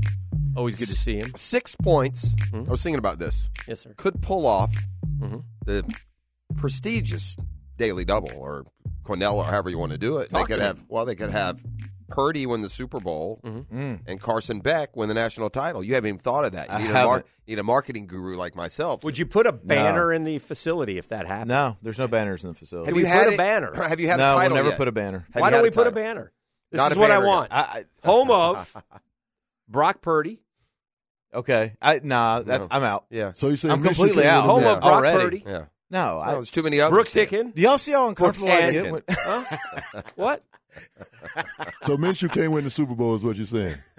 Yeah, I am saying that. I bet. For a minute last year, we thought it would be cool if we had the last pick of the draft before Brock, and if somehow we would have gotten the first pick with Anthony. Yeah. Gone back to back like that. That could be a banner. Yeah, that'd been cool. But I'll settle right now for what would you Super settle? Bowl. You haven't had a title yet, have you? Any of your guys won a title yet? No, right? You could get them both. Yeah. I'll settle for that and then back-to-back top 5 picks. Sure. Although we don't want Purdy to win the Super Bowl, we want Trevor and Right, Jags. well, yeah, but I hear you. Yeah. Why do I feel as we get closer to this game? Why? Which game? The Alabama-Georgia game. Yes, sir. The closer we get, the Going more to I Alabama? feel Alabama, I man. know. I feel Saban having something drawn up for your guy Carson Beck that maybe he hasn't quite encountered this year. Is that possible, or is he to a point, experience-wise, experienced enough that he can't just – I'm talking about one of those bamboozled efforts that happen every now and then. Here's the thing. Carson's 6'2" been there. stack monster defense. There you go. He's been there 4 years, and he's been there. He's seen every look Okay. that Kirby can throw at him. Mm-hmm. What makes him so good is if you show him something one time, he remembers it. All right. So you can't do the same thing. Playing in the great. third. Playing better and So better I don't each worry week. about that. Okay. I worry about the fact that Georgia had 3 starting receivers out last week. Yeah. Like, that was a But problem. did they hold them out, or did they? I don't know. Yeah. I don't know. But, I mean, if you can't – hold them out of college? Is that what we're doing now? I don't know. Is they that good? I don't know. It's a good question. Listen, we don't get any information from colleges anymore. No. Again, my pet peeve with this, they want you to gamble. They beg us to gamble. Oh, gamblers are crazy now. We I get gamble, texts. and then I we get DMs no info. all the time. Yeah, we get no info, though. You can't sit there and say, like Mike Norvell chastised poor Rick Ballou when they were over here because he asked him a question about an injury. We don't do that. I mean, dude, sorry, but these are fair questions, bro. Yeah, and no if your doubt. quarterback is not going to play because he has a concussion and Brock Glenn is going to play, we should be allowed to know that. Well, I'm sitting there last week watching the Georgia Tech, and right before kickoff, Mm-hmm. I mean, They the guys announced- are in uniform. Yeah. They went through warm-ups. Yeah. McConkey, Rara, and Brock Bowers. All I out. might have had Georgia to cover in that game, too. So thanks a lot, Georgia. Here's what I worry about with the Alabama-Georgia game. Not so much that. I think Alabama defensively is given fits by running quarterbacks. but I think they defend. Everyone is, as we've talked Yeah, about. they are. Yes, but I mean, it stands out with Alabama because their defense is normally so good. So there's that, and then I have Jalen Milroe, who I am going to instruct to run 20 times a game. And look, Kirby went to Auburn, and they won by 7. Yeah. I think it's a close game. No, I do It's too. down to the wire. I think it's a shootout, though. Auburn ran for 200-plus yards against Georgia. Yeah, I think we're looking at a shootout here. Is Milroe the most improved quarterback from the beginning of the year to Oh, now? no doubt. Especially in the spotlight he's under. Again, I'm chalking up 90% pure luck box, 10% skilled enough to put it. What he did at Auburn at the end of that game is the equivalent of a guy on the front of the green hitting a 90-foot putt and claiming the skill of it. You got to be skilled enough to get it in the area, but for that ball to fall exactly where it is it's manna. Okay, that play's crazy. The whole play's crazy because you can see that corner flip his hips inside, and that's what Milroe saw. And once that corner's hips were inside, you know you've got that back pylon. You just throw it at that. Right. And you can see the struggle of the guy trying to get his hips back. I feel so bad for that Auburn guy. He was just stuck in that position. And he had pretty good. I mean, he was on him pretty good. That's my point. He had to drop it. It was in a there. leverage thing. It was a leverage thing. But hey, let me ask you this about Milroe. I just want to play devil's advocate. Yeah. Okay. Did he improve, or did Alabama finally just go, you know what, you are what you are, and we're going to do what you improved. If you watched him those first few weeks, he just looked out of sorts. He had the one game where he had 2 or 3 picks. He just did not look. Okay, I haven't watched enough Bama. I kind of agree with Denny in this respect, though. I see where he's coming from. He did improve. Yeah. But he also said, wait a minute. And somebody said, listen, man, play to your strengths, bro. Right. And you can hit the deep ball beautifully. But he's not a 70% passer right now. But he is very improved. But man, he can run. He's a confident. He is a load, and he is fast. He's a confident dude, and I just think in those situations, I think this is an amazing coaching job, and people need to take note of this from Nick Saban. In those situations, I just think those guys, you have to go, you know what, we're not going to bench you. We need you to play in these parameters, but outside of that, do you. Yeah. However you play the game, you play the game, and it's like after that USF game, they kind of did that, or it seemed like they did, and the kid has just taken off. I mean, either he or Carson are going to end up in New York, right? Like, whoever wins this game, they're not going to win the Heisman. Probably. But could end up in New York. Probably. Maybe. And this is a kid that got benched earlier in the year. Yeah. Yeah. Like, one last thought on the play, Yeah. Still on that? Just from this standpoint. Or Auburn. No, from this standpoint, it was 4th and 31 or whatever it was. No. I want you to go put a big garbage can in the back corner of the end zone, and I'll let Jalen Milroe throw it 20 times from 45 yards out, and I want him to drop it in that garbage can for me just one time. I would say this. He would do it. I would agree. I don't one think time? Yeah. I don't think he will. Absolutely. Yes, he would. Yeah. I've watched at 45 yards. Yes. At Denny's place, a lot of times when they're done, they'll have competitions, and they got a small net in the corner, and they throw it across there. There's high school kids can drop it in there. 45 yards. And Denny does it still. Yeah, E.T. can do that. These guys are so good. E.T., you can't throw Jeff, 45 these, yards. These guys are so good, man. Yeah. It's like going to the driving range and watching those guys at TPC. It is. It's the same. You'd the probably way be that they throw surprised, these but they balls. can. They can do it. Yeah, Now, it's a there's lot different when you're in pads under. Now, he That's wasn't what I under mean. duress. Well, here's the other thing about this, by the way. It was his fault that they were back that far anyway. Yeah. I mean, he made that play and erased really a couple of drives of boneheadedness. Right? He took a sack? Is that No, what he bad did? snap. Yeah, bad snap, and then he kept yeah. throwing the ball past the line. Yeah. He did it a couple times. Oh, that yeah. game. I have a question about a quarterback, and I'm wondering why, while we go passing around bouquets, and do you know who the number 4 rated quarterback is? Like quarterback rating? Like you were saying. Are we college or NFL? We're college. Okay. Jaden Daniels is number 1. You talked about it. It's historic, and I don't ever pay attention to ratings. And in Nick's college. in far behind him, and guess what? Jaden Milroe is right there, but go 2 spots down, and J.J. McCarthy. What kind of quarterback is J.J. McCarthy? I've watched We him at won't know Michigan until he now gets that to the league I because think they won't let him. And this is you want to talk about stepping outside your own DNA. Yeah. You'll never hear this statement from me again. I think Michigan's going to win it all.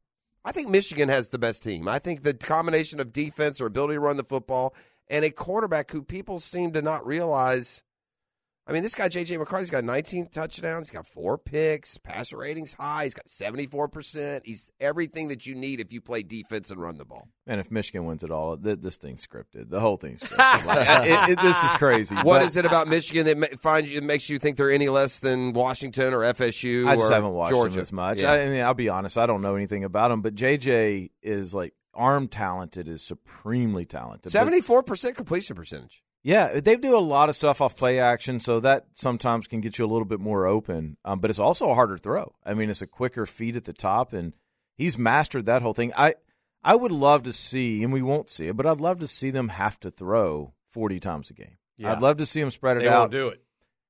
I mean, let's say they play Georgia and Georgia jumps up by 14.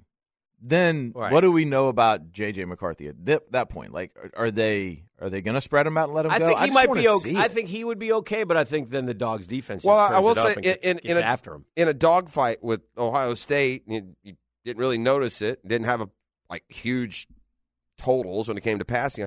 16-20, 1 touchdown, no picks. QBR 94.5. Played about as perfect a game as you can play. I think I guess what I'm saying too is because he's not demanding of the numbers or the production or the attention, he makes him the perfect quarterback for this Michigan team, their personality and their skills. No, and I think he's highly skilled. Those guys just don't get a lot of credit that have that stat line that you just gave just because it is off the play action, and you do watch the game, and it's like they did dominate up front.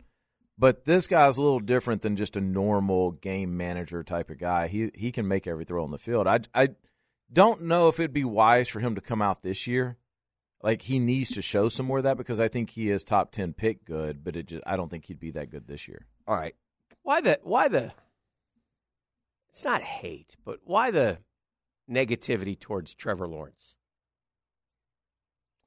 Nationally. Nationally. Yeah. Really? Yeah. Ignorance? Yeah. Looking at stats? Yeah, I don't Not know. watching games? Yeah. Like, I mean, that's all it could be. Is there any doubt? It's not allowed, and it's not a loud drumbeat. No. Yeah. I mean, there's a guy every now and then. Like the Stroud-Lawrence showdown last week. It was all about Stroud. Yeah. Stroud. Well, he's new. new. Kid on the block. He's new, yeah. Yeah, he's new. I think the Trevor thing to me is weird because the Jags they've got a lot of statistical anomalies going on right now. Yeah. Because Trevor goes out and throws for 365 but throws 1 touchdown. Mm-hmm. You know, there's been so many times where it's like it wasn't a touchdown statistically. It was tackled at the 1, but the next play they scored, on whatever. Right. And then you've got, your guy that's supposed to catch touchdowns, Evan Ingram's now got 63 catches with no touchdown. None. That is dang near impossible to do. It's crazy. So I think a lot of people that just look at the stats and they go, "Oh, Trevor had a 68% completion for 240 with 1 touchdown." Like, they probably, if you just look at that, you probably think he's underachieving. You didn't watch the game, though. That's what I think. Yeah, I mean, that's the only thing I think he's playing at a high level. I think he ripped it last week. Oh, I mean. Yeah, I was telling Frank this earlier in the week. There's been 2 games where the first ball he threw, you just went, whoa. Right. Buffalo and last week. Yeah. Both against elite quarterbacks. Yeah. Both in games where it was like something to prove, and he came out just ripping it. Yeah. What do you think of Stroud? Is he built to last? Man. Just what he does with his feet. It's so teaching tape good. I've watched that game probably 6 or 7 times this week, and only to watch Stroud's feet. Like, he is. Wow. He is. Yeah, it's special. They got him 4 times. Yeah, if you watch him though, he don't have to get to the throw. He can make any throw on the field without adjusting his lower body. I tell you what surprises it's insane. me. He's got that little flick of the wrist, and it goes. Yeah. I don't remember like that.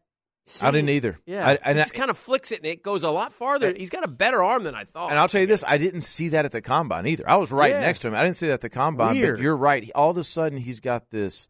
I don't know if he's just kind of figured out the deceleration process, and so he's snapping it off at perfect timing. Yeah. But it shoots out of his hand, and it looks effortless. Yeah. He threw some dimes the other day. He did. He's good. He is really good. And though, he's one thing for a young quarterback, and he's got to learn this. And again, it's very early, so I'm sure he will. But he looks for the big one.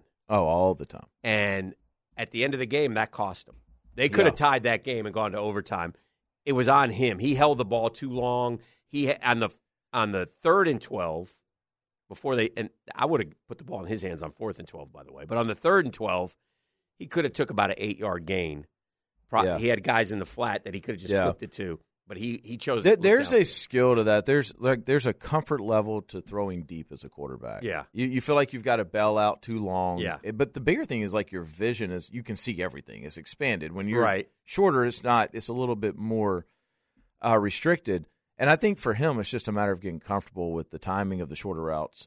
He didn't throw a ton of balls like on time the other day. It's interesting how they have allowed him to freestyle so much. Yes. Especially as a rookie. Yes. Hey, how about like these high school games, by the way, real quick? Yeah, for sure. I mean, the quarterbacks locally in these high school games that are left, it's pretty impressive. Like you want to talk about the position being healthy in this area. Yeah. You look at Lachlan, they're playing at home. Yep. St. Augustine, Locke Hewlett, Colin. Yep. Hurley. Yeah. Tremel Jones. DJ Moore. DJ Moore, yeah. Yeah. I mean, there's 4 Division I commits playing in the semifinals. We've talked about it. It's been a theme all year long about it's the best quarterback year probably in First Coast history. Oh God, yeah. And I think most of those teams have a really good chance of winning tonight. Well, St. Aug does. St. Aug does. Is anyone to the title round or no? It's the semifinals. It's all semis. All semis. Yeah. Is St. Aug the only local game? I think there's one more. What do you mean in town? In town. Oh. Bowls will have their hands full. Yeah, they got Miami, New Orleans. Yeah, Miami down Central. there. Yep. And then Mandarin's got what? Monarch? Mandarin has They're in Miami. On the road. I've never heard of Monarch. And then somebody said Calvin Ridley went there? Calvin Ridley's from Where there. is Monarch? I saw that too. It's in Miami. It is? Yeah. Have you ever heard of Monarch? No. I haven't either. I grew up in Miami. I've never heard of Monarch High School. Is it a private school? I don't know. I know nothing about it. I've never heard of it either. Biggest classification, so they got a ton of students. Yeah, I frequent Miami. I ain't never heard of them. Right? Huh. You haven't either? Ever. Yeah. Wow. So, are they a real school? Bishop Sycamore? Right? Isn't that the truth? High school. All right, who you got, Georgia, Alabama? I got Georgia. Yeah, I got Georgia. So Georgia, I guess, is it fair, as a fan or as an advisor or as an analyst or whatever you want to, so Georgia's going to win every game then, I guess, forever until the end of time? Coconut Creek. I mean, if they can't get them this year, if Alabama can't go in there and get them this year with a first-year quarterback, they're never going to lose. Georgia's going to win 20 titles in a row. If you go in there, they're better than Alabama or Clemson ever were for a stretch, Hick. Oh, I know. They're better than any of those dudes were. Think about. Right? That's wild to think about. Think about those two rivals, Florida, Alabama. Alabama and Clemson are two just big-time border rivals of Georgia. They've blown past, who were at their peak prime, and they've blown right by them. Well, Georgia Alabama is a game you look forward to every year. It's become that game. It hurts me. Did you see this stat? Shazam. You see Saban 16-0 his last 16 in Atlanta. He doesn't lose in Atlanta. Wow. Which won the national championship there against Georgia. He's won an SEC championship there against But he hadn't Georgia. played Georgia there much. No. You think of it because like 2 or 3. Yeah, but one or the other has been kind of down. Florida went and played him a couple of years when Georgia didn't, and now LSU went and played him when Alabama didn't. But to your point, if they go into that game and they're down their top 3 receivers and one of their best offensive linemen, and they still beat Alabama, oh my God, you do have to look at it and go, well, wait a second. Now, That's are they at a whole what are you different gonna do? level? Right. Well, then they're going to have to go through the 4. By the way, I'm already softening my position on Michigan. A lot of people who watch more Michigan than I did this year checking in saying, yeah, I wouldn't go with that one. Okay. That's fair. You seem very certain about it when you said it. I like that. But again, this is the hard thing with college football. The schedules are so disparate. Don't know what Penn State would be if they played a whole season in another conference. I don't know what Oregon would be if they played a whole season in another conference. I just don't know. Isn't it crazy the flow of a college football season? Like, think about the things we were talking about week 3, Penn State, right? Colorado, like that we haven't talked about in weeks and weeks and weeks. And again, a testament to Georgia. We've been talking about them for 4 years. What about Pest of the year, dude? Did you have this yesterday? This news broken already yesterday. Dion getting SI Sports Person of the Year. We saw that. We did that yesterday. Pest of the century, man. Shout out, Prime. Yeah, we're done. Way to go, Prime. Yeah, we're done. Well deserved. This guy went 1-8 in his last 9, and SI said, "That's the guy." I think the article was done by a AI. Yeah. Daddy, it's great to see you, my man. Yeah, man. All right, I'm going to go hit Gator Bites. Now, you told us you were going to see Carson every bit, but I don't see your bags packed for Atlanta. Will you be there tomorrow? Been a little slight change of plans. Yeah, man. I'm watching from the couch. Yeah, good for you. All right.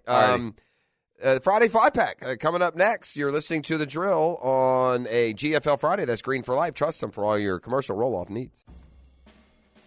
Time to take the baseline for a walk. Keep the cymbals splashy. Oh, boy. Call the Friday 5-pack. Dan Hicken has gone to his little bag of notes and tricks I got to there. get my notes up, man. I got to get back here. I need a big week. Up the All-Pro Roofing Come Hotline. on! Bring in Kat for some what are the 6-3-1, Kat? Is that where we're at? I'm 6. That is. Cat's Yes, good 3. morning, boys. Good morning, Kat. And Dan is 1. 6 for Jeff. Mm-hmm. Yep. Jeff, All right. you stayed in the lead by just going even. And Dan and I had horrible weeks. Well, I was like 1-3 too, so and yet I'm red hot in the NFL. So of course I've got more college on my sites this weekend than the NFL. Here is the order. I finally gotten it because I remember last week I was in the middle because remember I took an extra pick. So I'm first, Dan second, Cat's third.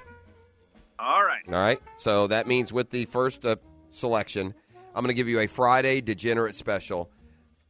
I can only imagine how frothy the Washington Huskies might be as they sit and listen every day as if they're an afterthought, as if Oregon is playing some 7-5 division winner from the other side.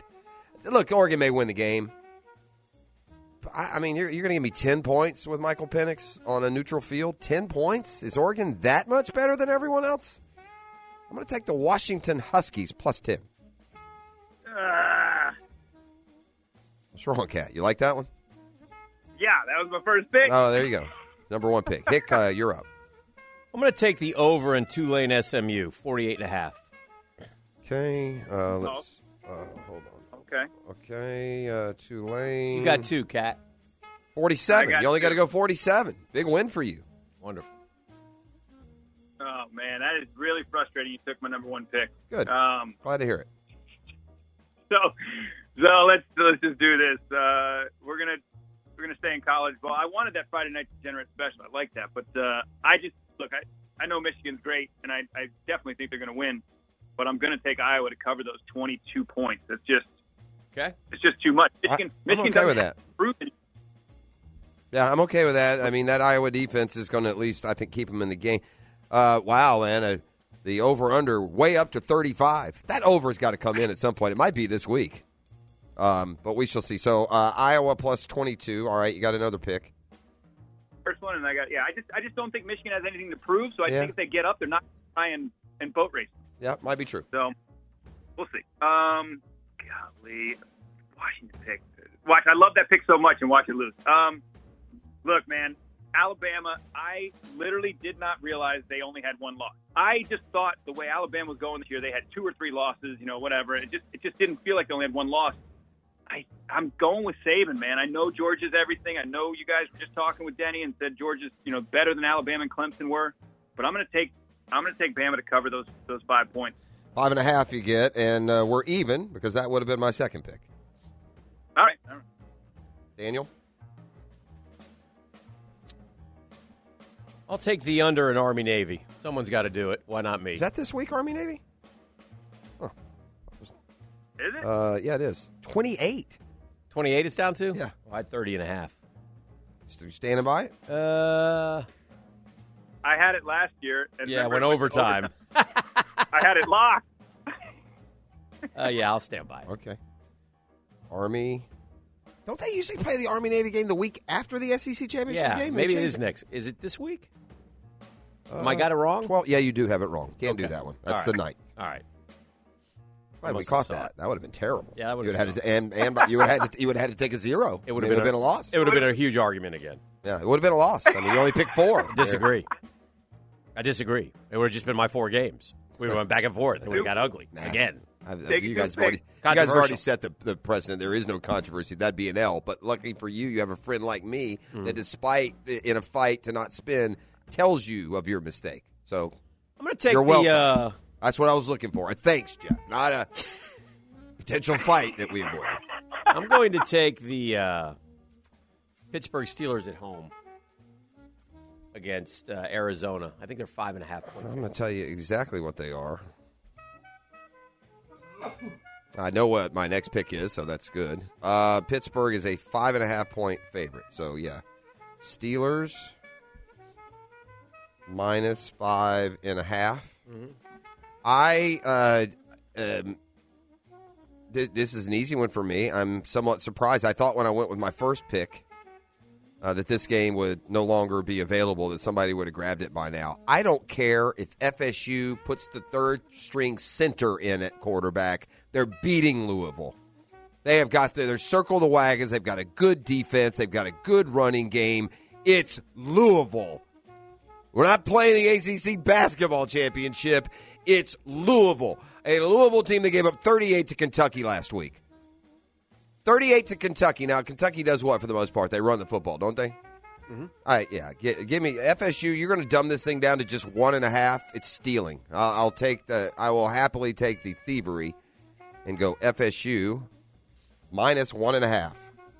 That quarterback uncertainty is certainly messing with that game a little bit, isn't it?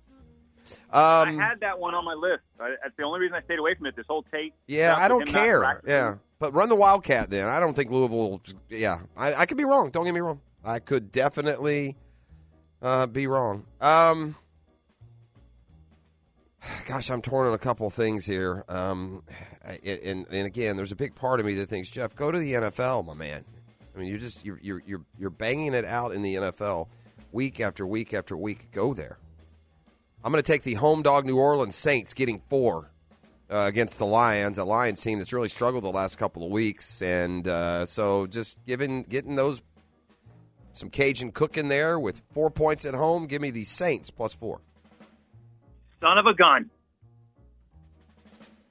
See, normally I'm really happy that I'm taking your picks, but I watched that 1-5 debacle last week, and I don't know what to make of it. Fair enough. All right, Dan? Oh, it's me? Mm-hmm. I will take the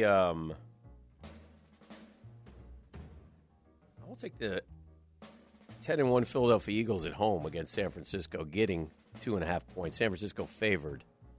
I'll take the 2.5 points. 3 you're going to get. 3 points. I got to be honest. I don't understand that. I don't either. So. Oh, boy. Eagles. Oh, boy. You're taking the Eagles. Yeah, plus 3. Oh, boy.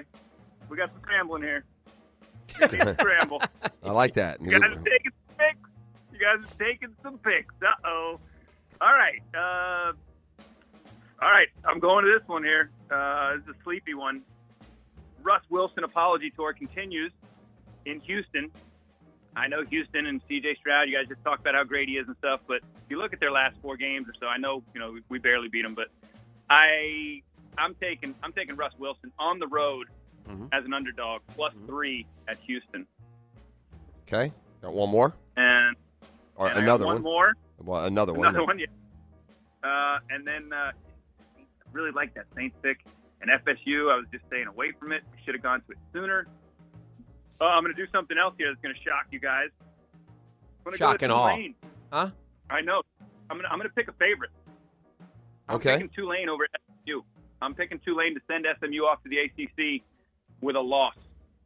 Okay. So give me Tulane to cover to win by 4 points. They have minus 3.5. I am going to confirm that. Won't take but a second.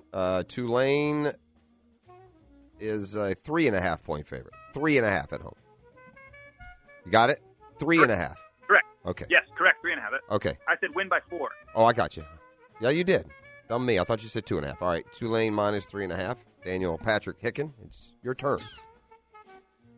I'm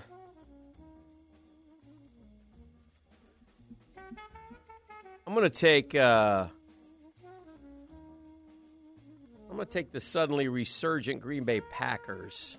Plus 6? Plus 6.5 or 6? 6 is what I saw here. Hold on. Against Kansas City. Oh, wait. At the frozen tundra. Okay, NFL. Okay, here we go. Yeah. Plus 6. Packers plus 6. You know what? I'm going to do it. We've watched week after week after the production would be about like trying to grow a fresh cornfield in the middle of winter. Always take the under. I'm going to look at the Michigan-Iowa championship game where the over-under sits right now at 35, and I'm going to play the over. Okay. Michigan, over 35. I think Michigan might could get there. All right, sorry, Kat, and you're Iowa, but if they're going to cover, they're going to have to score, 17 points, aren't they? Correct. All right, Correct. and last, I'm going to go an opposite. I haven't done this in a while. We got a head-to-head here between the first and second place, I guess, combatants at this point. I disagree. I think the luck runs out for Russ Wilson and the Broncos, and I think the Texans are eager to show people that, yeah, okay, we lost last week, but we're not just going to go away. We're going to take advantage of a manageable schedule and stay in the playoff hunt. So I am going to lay the 3 at home with the Houston Texans. All righty, head-to-head. I like that. I hate all my picks right now. Sometimes it works better that way. Hick, your last pick, buddy. I'm going to go with the running Rebs, Barry Odom. This is UNLV? UNLV against Boise in the championship game. They're getting a couple. Plus a couple and a half. Yeah, plus like 2.5. I'm going to take them. Okay. And, yes, we are aware about Army-Navy. Thank you, Googans. We put that off. We fixed it. All right, last pick for this week belongs to the Cat. Oh, boy. He doesn't like his picks. I like that. Don't like your picks. And even more, guys, my list is complete. I am now searching the NFL docket to find another game. I had 8 picks on there. You guys took too many of them. Oh, boy. Son of a bee sting. You know what? God, this is so crazy. Screw it. Oh, wait, I can't pick Monday night. No! Oh, man. Yep, oh, issues. God. You're in trouble. This is bad. All right, screw it. We're going to take the... way out of character for the Cat just to be totally lost. Throwing poo against the wall, Dan. Typically that's my strategy. Oh, my God. You mean the 5-packs today? Let me look at a game. No, right. I had a whole list. Yeah, I know. Well, you got to go off the list, and we need it quick.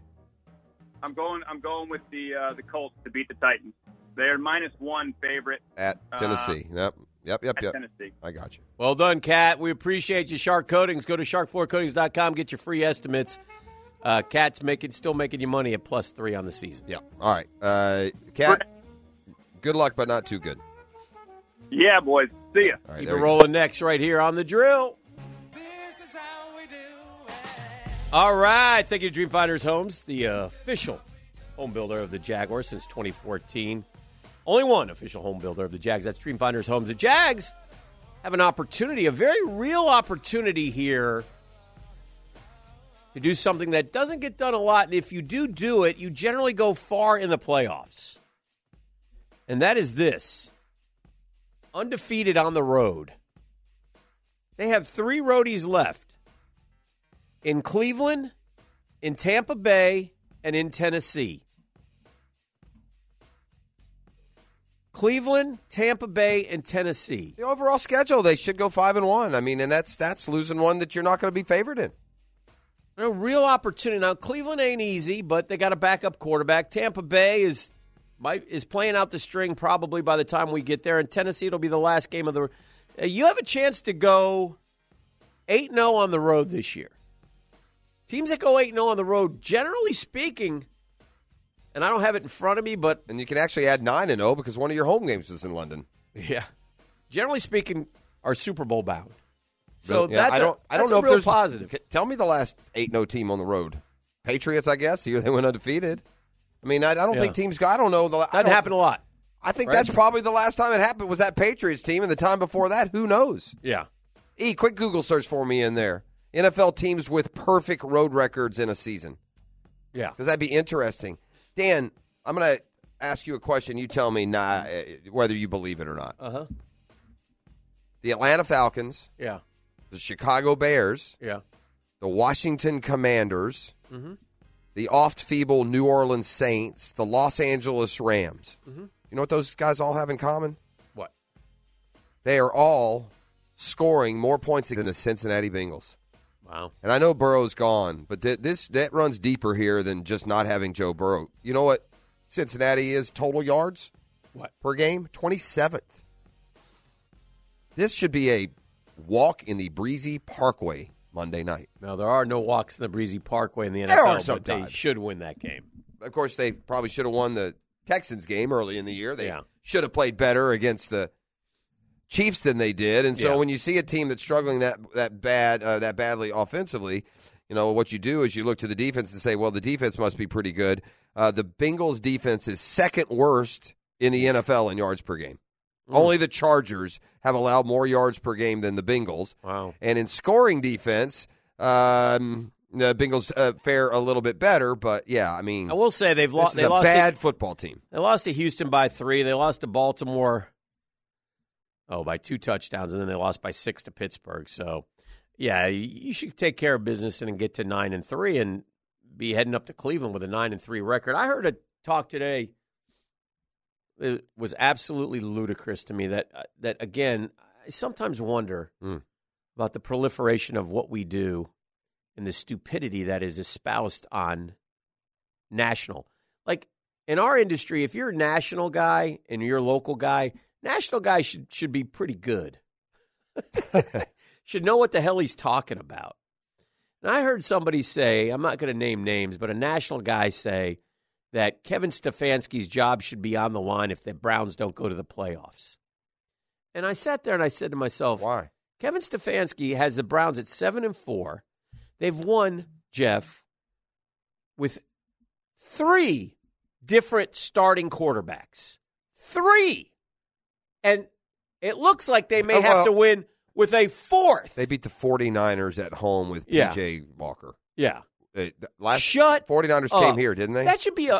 That is maybe one of the dumbest takes. They're bad, man. They that got I've so many ever people heard on. I was watching in my yesterday. life. ESPN should run a disclaimer, man, like proof in advertising. Listen, you can listen to us, but we don't know what the hell we're talking about. Like they did. We just throw poop up against the wall and hope it sticks. They did Seattle, Dallas yesterday. Look, I'm in between, some of the day stuff and the nighttime, show that I was at last night, right? Uh-huh. And program is the word I was looking for, the nighttime program. And so I'm watching ESPN in the middle of the day. I watched NFL Live, and I watched a little bit of Sports Center, right? Yeah. 7 or 8 opinions about the Dallas-Seattle game. Yeah. And the average opinion, I would say, the consensus opinion is Dallas, however many they want, Seattle, hardly anything. Yeah. Do it. Yeah. Oh, you can't do this. Oh, Seattle's a phony 6-5 team. Oh, Dallas, and here we are. It's 35-30. Dallas trailing, driving in the fourth quarter. Yeah. I just Kevin Stefanski losing his job. Anyway, that's neither here nor there. No, that's silly. I want to talk about it. I'm going to ask you a question. I think that is maybe we haven't been asking it quite as much because there's so much other stuff going on. Mm-hmm. Is Jim Harbaugh the coach of Michigan next year? One of these NFL – he wants to go to the NFL, doesn't he? He always flirts with it. He says he doesn't. One of these teams is going to offer him. If you're Harbaugh, do you want to go work for Tepper? No, if you're Harbaugh, everybody wants the Chargers job still. Well, they got talent. You got Herbert. Yeah, so that's the job you should want. For sure. If you're Harbaugh, that's the job you want. Yeah. If I'm the Chargers, I'd be interested in Harbaugh. Harbaugh, though, is a big name, commands money. Those guys are cheap out there. The Commanders also going to be in the market for a head coach. I mean, in a year where you're going to need this many head coaches. Is Jim Harbaugh is not going to coach at Michigan until he's 70 and retire, is he? No. Isn't he going to go back to the league? I think if he comes back next year, he might coach till he's 70 and retires, though, because he's been through so much. I think now is the time more than ever. And he did explore last year, I think, the Vikings and some other gigs. So if he doesn't go now, then I would assume he's not going. But don't you think he is? Don't you think he's going to the NFL, or is he just going to do this to drive up the price at Michigan year after year after year? No, I don't think. Last year he was on the verge of getting a job. Remember? Yeah. I think he might go because of, and I think it might be like he probably should go.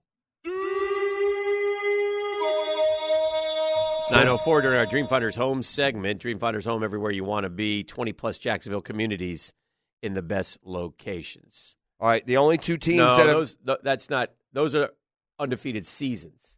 No, but if they're undefeated seasons, they're undefeated on the road is his point. They were, but there are others that have done that and lost at home. No. I think I asked him, tell me the last NFL teams to have an undefeated road record, and the only 2 that he's come up with are the 2 that had overall undefeated seasons. And what you're saying is it has happened. There have been other undefeated road seasons? Yes. Okay. Road seasons. Yeah. According to Chat GPT, those are the only 2. Those are undefeated total seasons. But I'm telling you, Okay. I just saw it somewhere, and there was like, I don't know who, but I just saw a story on it, and there was like 5 different ones, including the Patriots of recent times where they lost a home game, but they went 8-0 on the road. That's all I'm saying. So yeah, for sure those 2 were undefeated, and one won the Super Bowl and one lost. So. All right, well, let's. I'm going to let you guys fight it out in the break. This is the drill. It is a GFL Friday. Yeah. That's Green for Life. And since 2014, Dreamfinders Homes has sponsored the Jags and been the official home builder of the Jaguars. Quality build homes, speedy move-in process, 20-plus communities. Dreamfinders Homes, everywhere you want to live. Visit dreamfindershomes.com for all your move-in ready homes. Step up your game. All right, back on a GFL Friday. Well, the Rays are at it again. Apparently, they're ready to part ways with Randy Arozarena now that he's up to making $7 million a year. Time for the Rays to trade him. And kind of this sneaky candidate they're saying would be the Braves. And that would fill that hole in left field. Now, you can, like we've said all along, you're going to have to give up something to get. But the thought is that Arozarena will be the next Tampa Bay Ray that they just price out. It's sad what they do to that fan base, and then in turn, it's sad how that fan base supports them. I guess they deserve each other. They win, though. They do win, but they don't win it all. They've been to the World Series. They don't win it all. Yeah. And you could argue that they would win it all if they didn't break up good teams. Well, you could argue that, but you could also argue that they found a formula that works. I mean, the whole idea is getting to the postseason and seeing what happens. It's a dicey. I mean, it is sad in terms of, man, you want to have a Mr. Ray. You want to have a guy who's a lifer. You want to have a guy. They haven't, had they? Have they had one guy who's just the one guy they signed now? We don't. Wander Franco is. Yeah. We don't know what's going to happen with him, right? He's hanging out with Josh Giddey this weekend at some high school prom. Here, Jeff Passan writes, foolish to count out any high-revenue team, though by now the field for Shohei services has winnowed, according to sources. The Rangers, Red Sox, and Mets, initial group of suitors, have turned their attention to other players. Among those confirmed by sources to be still in the bidding, the Dodgers, the Cubs, the Blue Jays, and the Angels. The Giants, long a fondness for Ohtani, they don't know where they stand. And they better not tell anyone if they do, because then Shohei apparently will haul butt on you. Interesting to see. It's kind of slow, to be honest. Yeah. We haven't had that little rush of big-time signings. I look forward to this first week of December, the end of November, once they announce free agency. Has there been a big move at all? Have we had a big move in free agency? We have. I mean, we've had a little. No. So you got Severino. Where are you at on that? Is that an improvement? It seems like a real similar to the kind of guy you've had.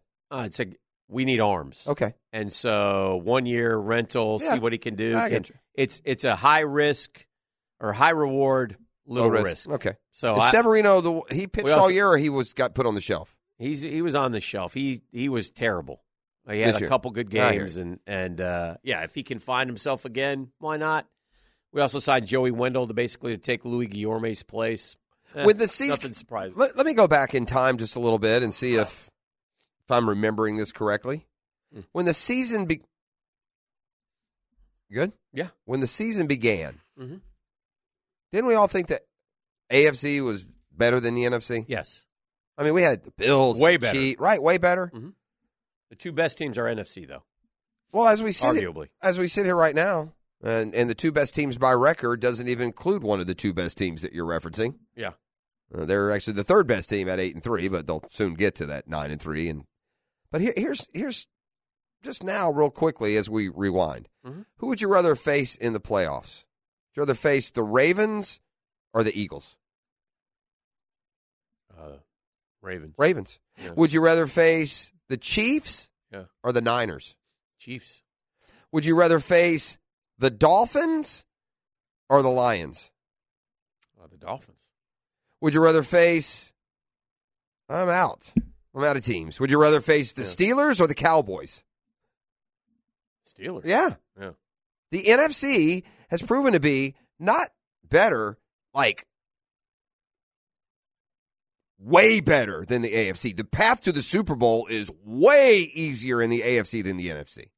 Way easier. Now, part of it is because we play these AFC teams all the time. So, and we also have this stuck in our head, this 49er beatdown that we took. Uh-huh.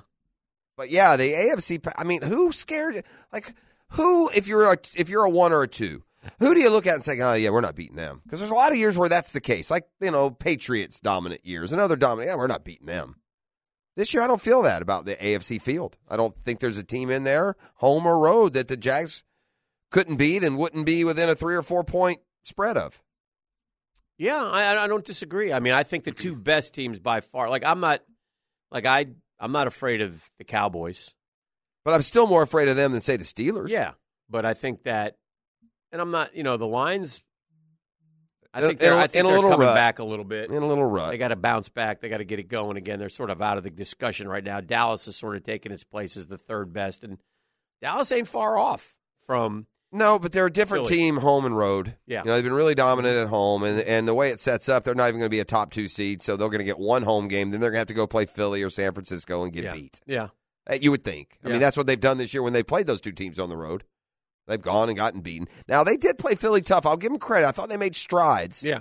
But then they'll have a game last night where you kind of think that they would have a little less trouble, especially when they jumped out to the lead. Well, it's weird because their star cornerback, who set an NFL record this year, got absolutely torched last night throughout the game. Though he did have an interception, not for a return, not for a pick six. But and Seattle's put a lot of points on the board against him. So they're a hard team to figure out. But Dak is playing great. Let me ask you guys a basketball question. Okay. LeBron James has made it clear that if Bronny, who's been cleared to return to USC, if his debut is on a night where the Lakers play, he's skipping, his work responsibilities, and he's going to Bronny's game. Yeah. We all right with that? I ain't gonna lie, I ain't all right with that. And this day and age, I could care less. I hear you. I mean, 82 games, load management. Poor guy working at the factory hadn't seen his kid play Little League all year long, but let's let the $50 million man just zip around wherever he want to go. And by the way, LeBron, enjoy watching him sit on the bench there. Why don't you go sit down next to him? Y'all can talk for the 40 minutes he watches from the sideline. You don't play him? I don't know. What if he don't even play? Well, he got to play. I mean, It's just such a bad look. This is the lack of commitment by today's athlete, whether it's to their social media causes or the cash that they make. Or it's just gross, man. I mean, these old school stars must roll over in their grave watching LeBron drink wine on the bench. I'll give you a nice moment from pro sports for you. This is my cause, my cleat stuff. I love that. Yeah, and I thought Josh Allen did a real solid, and you could tell that Trayvon Walker has a really nice foundation. He does a lot of things in his hometown and does a lot of good things. And so Josh Allen's cleats were in support of Trayvon Walker's foundation, and you could see that Trayvon was really moved by that. So I thought that was a nice moment yesterday in the locker room that was captured on video by the media, and that was kind of a cool thing to see. I see a fondness between the two of them, and I see Josh Allen, another reason why you want Josh Allen around, to continue to nurture, lead, and help Trayvon Walker going forward become even a better football player. Because Josh Allen is a guy who, is playing his best football in year 5, and that would be nice to see with Trayvon Walker over the long haul. So I thought that was cool. I thought that was good. So that's all weekend long, and everybody supports something, and I, like Doug Peterson will wear them as well, just in support of his late brother who passed away, I believe, of pancreatic cancer. So it's like pancreatic cancer research. It gives them all a nice platform, and it's kind of a cool thing. From the text line, talking about our ASC conversation, that's because all the dang quarterbacks are hurt, bro. Well, Burrow's hurt. Who else is hurt? Deshaun. They were never. No one ever thought Cleveland was anything. I'm talking about like the power structure. Why we thought the AFC was better. We thought Baltimore and Buffalo and Kansas City. Been a disappointment. Yeah, they're not all hurt. Burrow's hurt. He's the only one. My daughter called me last night. Maybe you're considering Aaron Rodgers, but I was never on that train of him being in the category of teams of these other teams. And I was talking to her. She's 31 years old. She lives in Tampa, Florida. And we were just chatting, and I said, well, what are you doing tonight? And she said, well, I'm going to work out right now, but I got to get home. I said, why? What's on? She goes, it's the last. Me and Doug, her fiance, are going to watch the final episode of The Golden Bachelor. She goes, you haven't been watching it? I said, no, honey, I stopped watching The Bachelor a while back. She goes, oh, no, this one has been terrific. I said, really? I said, well, I will tune in for the last 20 minutes. She goes, Dad, it's going to be brutal tonight because, you know, these are the golden age people, right? So the Golden Bachelor is like 70, and the two ladies that he's having dalliances with are in their 60s, and one of them is about to get curb stomped. I only saw the promotion, Curb and the stomped. guy's just so crying and emotional. I wouldn't have been able to watch if I was into it. No doubt. And so I said, well, I got to tune in. Well, I started watching the football game, and I forgot. And she texted me, and she goes, oh, my God, that was unreal. And, so, And you missed it. I missed it. But she said, Well, here's the thing, too. The she older said, guys this are going to is be an more all-time brutal breakup. Brutal. Yeah, but you know what I think it is from watching him? I just think when you get older, you're just a lot more sensitive. You care more. Sure you do. These 28-year-olds are breaking a girl's heart. Yeah. Yeah, it sucks for like a minute. Where's the new one? Get her in here. Yeah. So, anyway, so I didn't see it, but I may go back and look as I've often told you, it's the 10 best minutes Who in did reality. can you show me who he ended up with, what she looks like, how old The she two is? ladies, I saw the two lady finalists. They look the same to me. Okay. So he definitely was after a certain kind of woman. I don't know who he picked and who he didn't pick, but I don't know how it was. I don't know how many of you Googans were watching The Golden Bachelor, but I guess the finale was last night. And here they are. He's engaged. Might as well get engaged. We don't have much time. Leaves his other finalists feeling blindsided. Yeah. So anyway, he picked. He's 72. Did he go with Leslie 64 or Teresa 70? I'm going to go say he went 64. I am too, without even looking. Yeah, he's going to go 64. Yeah. Let's see who he picked. But the one that he broke up with, he literally was just an absolute wreck over. Again, He was. I'm just looking at the TV commercial promotion. Yeah, deal. again, I didn't either, but and I'm trying to see which one he picked here. Teresa and Jerry's final. Why don't we research that, and we'll include it in trending or advice or whatever it is we do when we come back. It's a GFL Friday on 1010XL.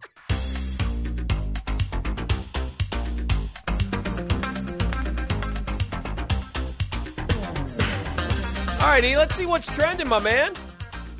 Brought to you by Pet Paradise. Listen, holidays are trending. They are here upon us. And do not forget to make those holiday reservations. The best place to put your pets up for any time, whether it's just a play date or long-term boarding, is Pet Paradise with locations all over town. Go to petparadise.com. The Golden Bachelor went with a 70-year-old. Okay. Just for the record. Can I see do you have a picture over there or no? I did. I left Never. it. Yeah. Not that important. Number 5. Gentlemen, Yes, sir. a survey was just released Okay. of the top slang used by teens in 2023. Bet. Good. Did you see the list there? No. Bet is on there. All right. So, Dad, can you use bet in a sentence? Bet. How? Yeah, that's true. There you go. Right? So basically, that's the meaning. It's like agreed. Yeah, Agreed. correct. You bet. This just in, for you kids think you're reinventing the wheel. Forever, we used to say, you bet. Bet. So you took away the basically, you. yeah. Sus. Suss up? No. Sus? Yeah, Yeah, sus S-U-S. means you're suspect. You're not legit. Look at that. Yeah. Salty. Salty is salty. It means you're just ornery. You know, you're... Yeah. Cap. We'll put a cap in your ass. Cap is a lie. Cap is a lie. Yeah. All right. Yeet. Yee? Yeet. Yeet. Y-E-E-T. That's like a reckless abandon, go for it. Yeet. Damn. Yeah, who do you think you're dealing with in here, boys? Huh? Yeet is Yoda like a can't violent believe it. action. Yoda's like, what website is he on? What is happening in there? Hey, Jeff, I ain't gonna lie, you nailed it. Yeah, you didn't think I'd get yeet, did you? No, I didn't. You want to hear the yeet story? Yeah. I was texting with one of my boys a couple of weeks ago, and he used the phrase yeet. I yeeted on something or other, and I had it, so I looked it up.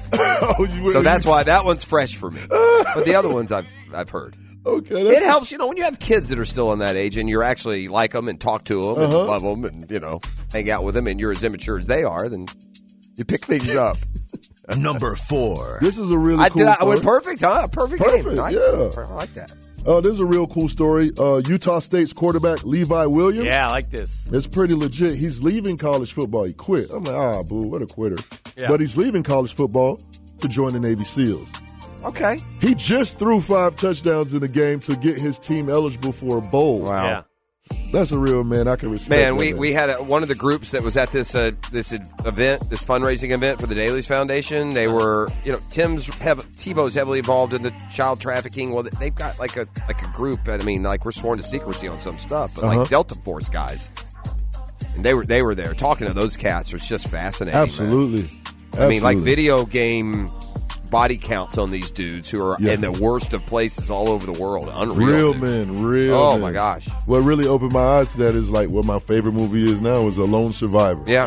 Woo. Yeah. Every time that movie comes on, I got to watch it. These dudes were literally the dudes in that 13 Hours movie, the Benghazi. They are the ones that went in and rescued the people from Benghazi. That's another one. And they fought them like 13 on 1,000.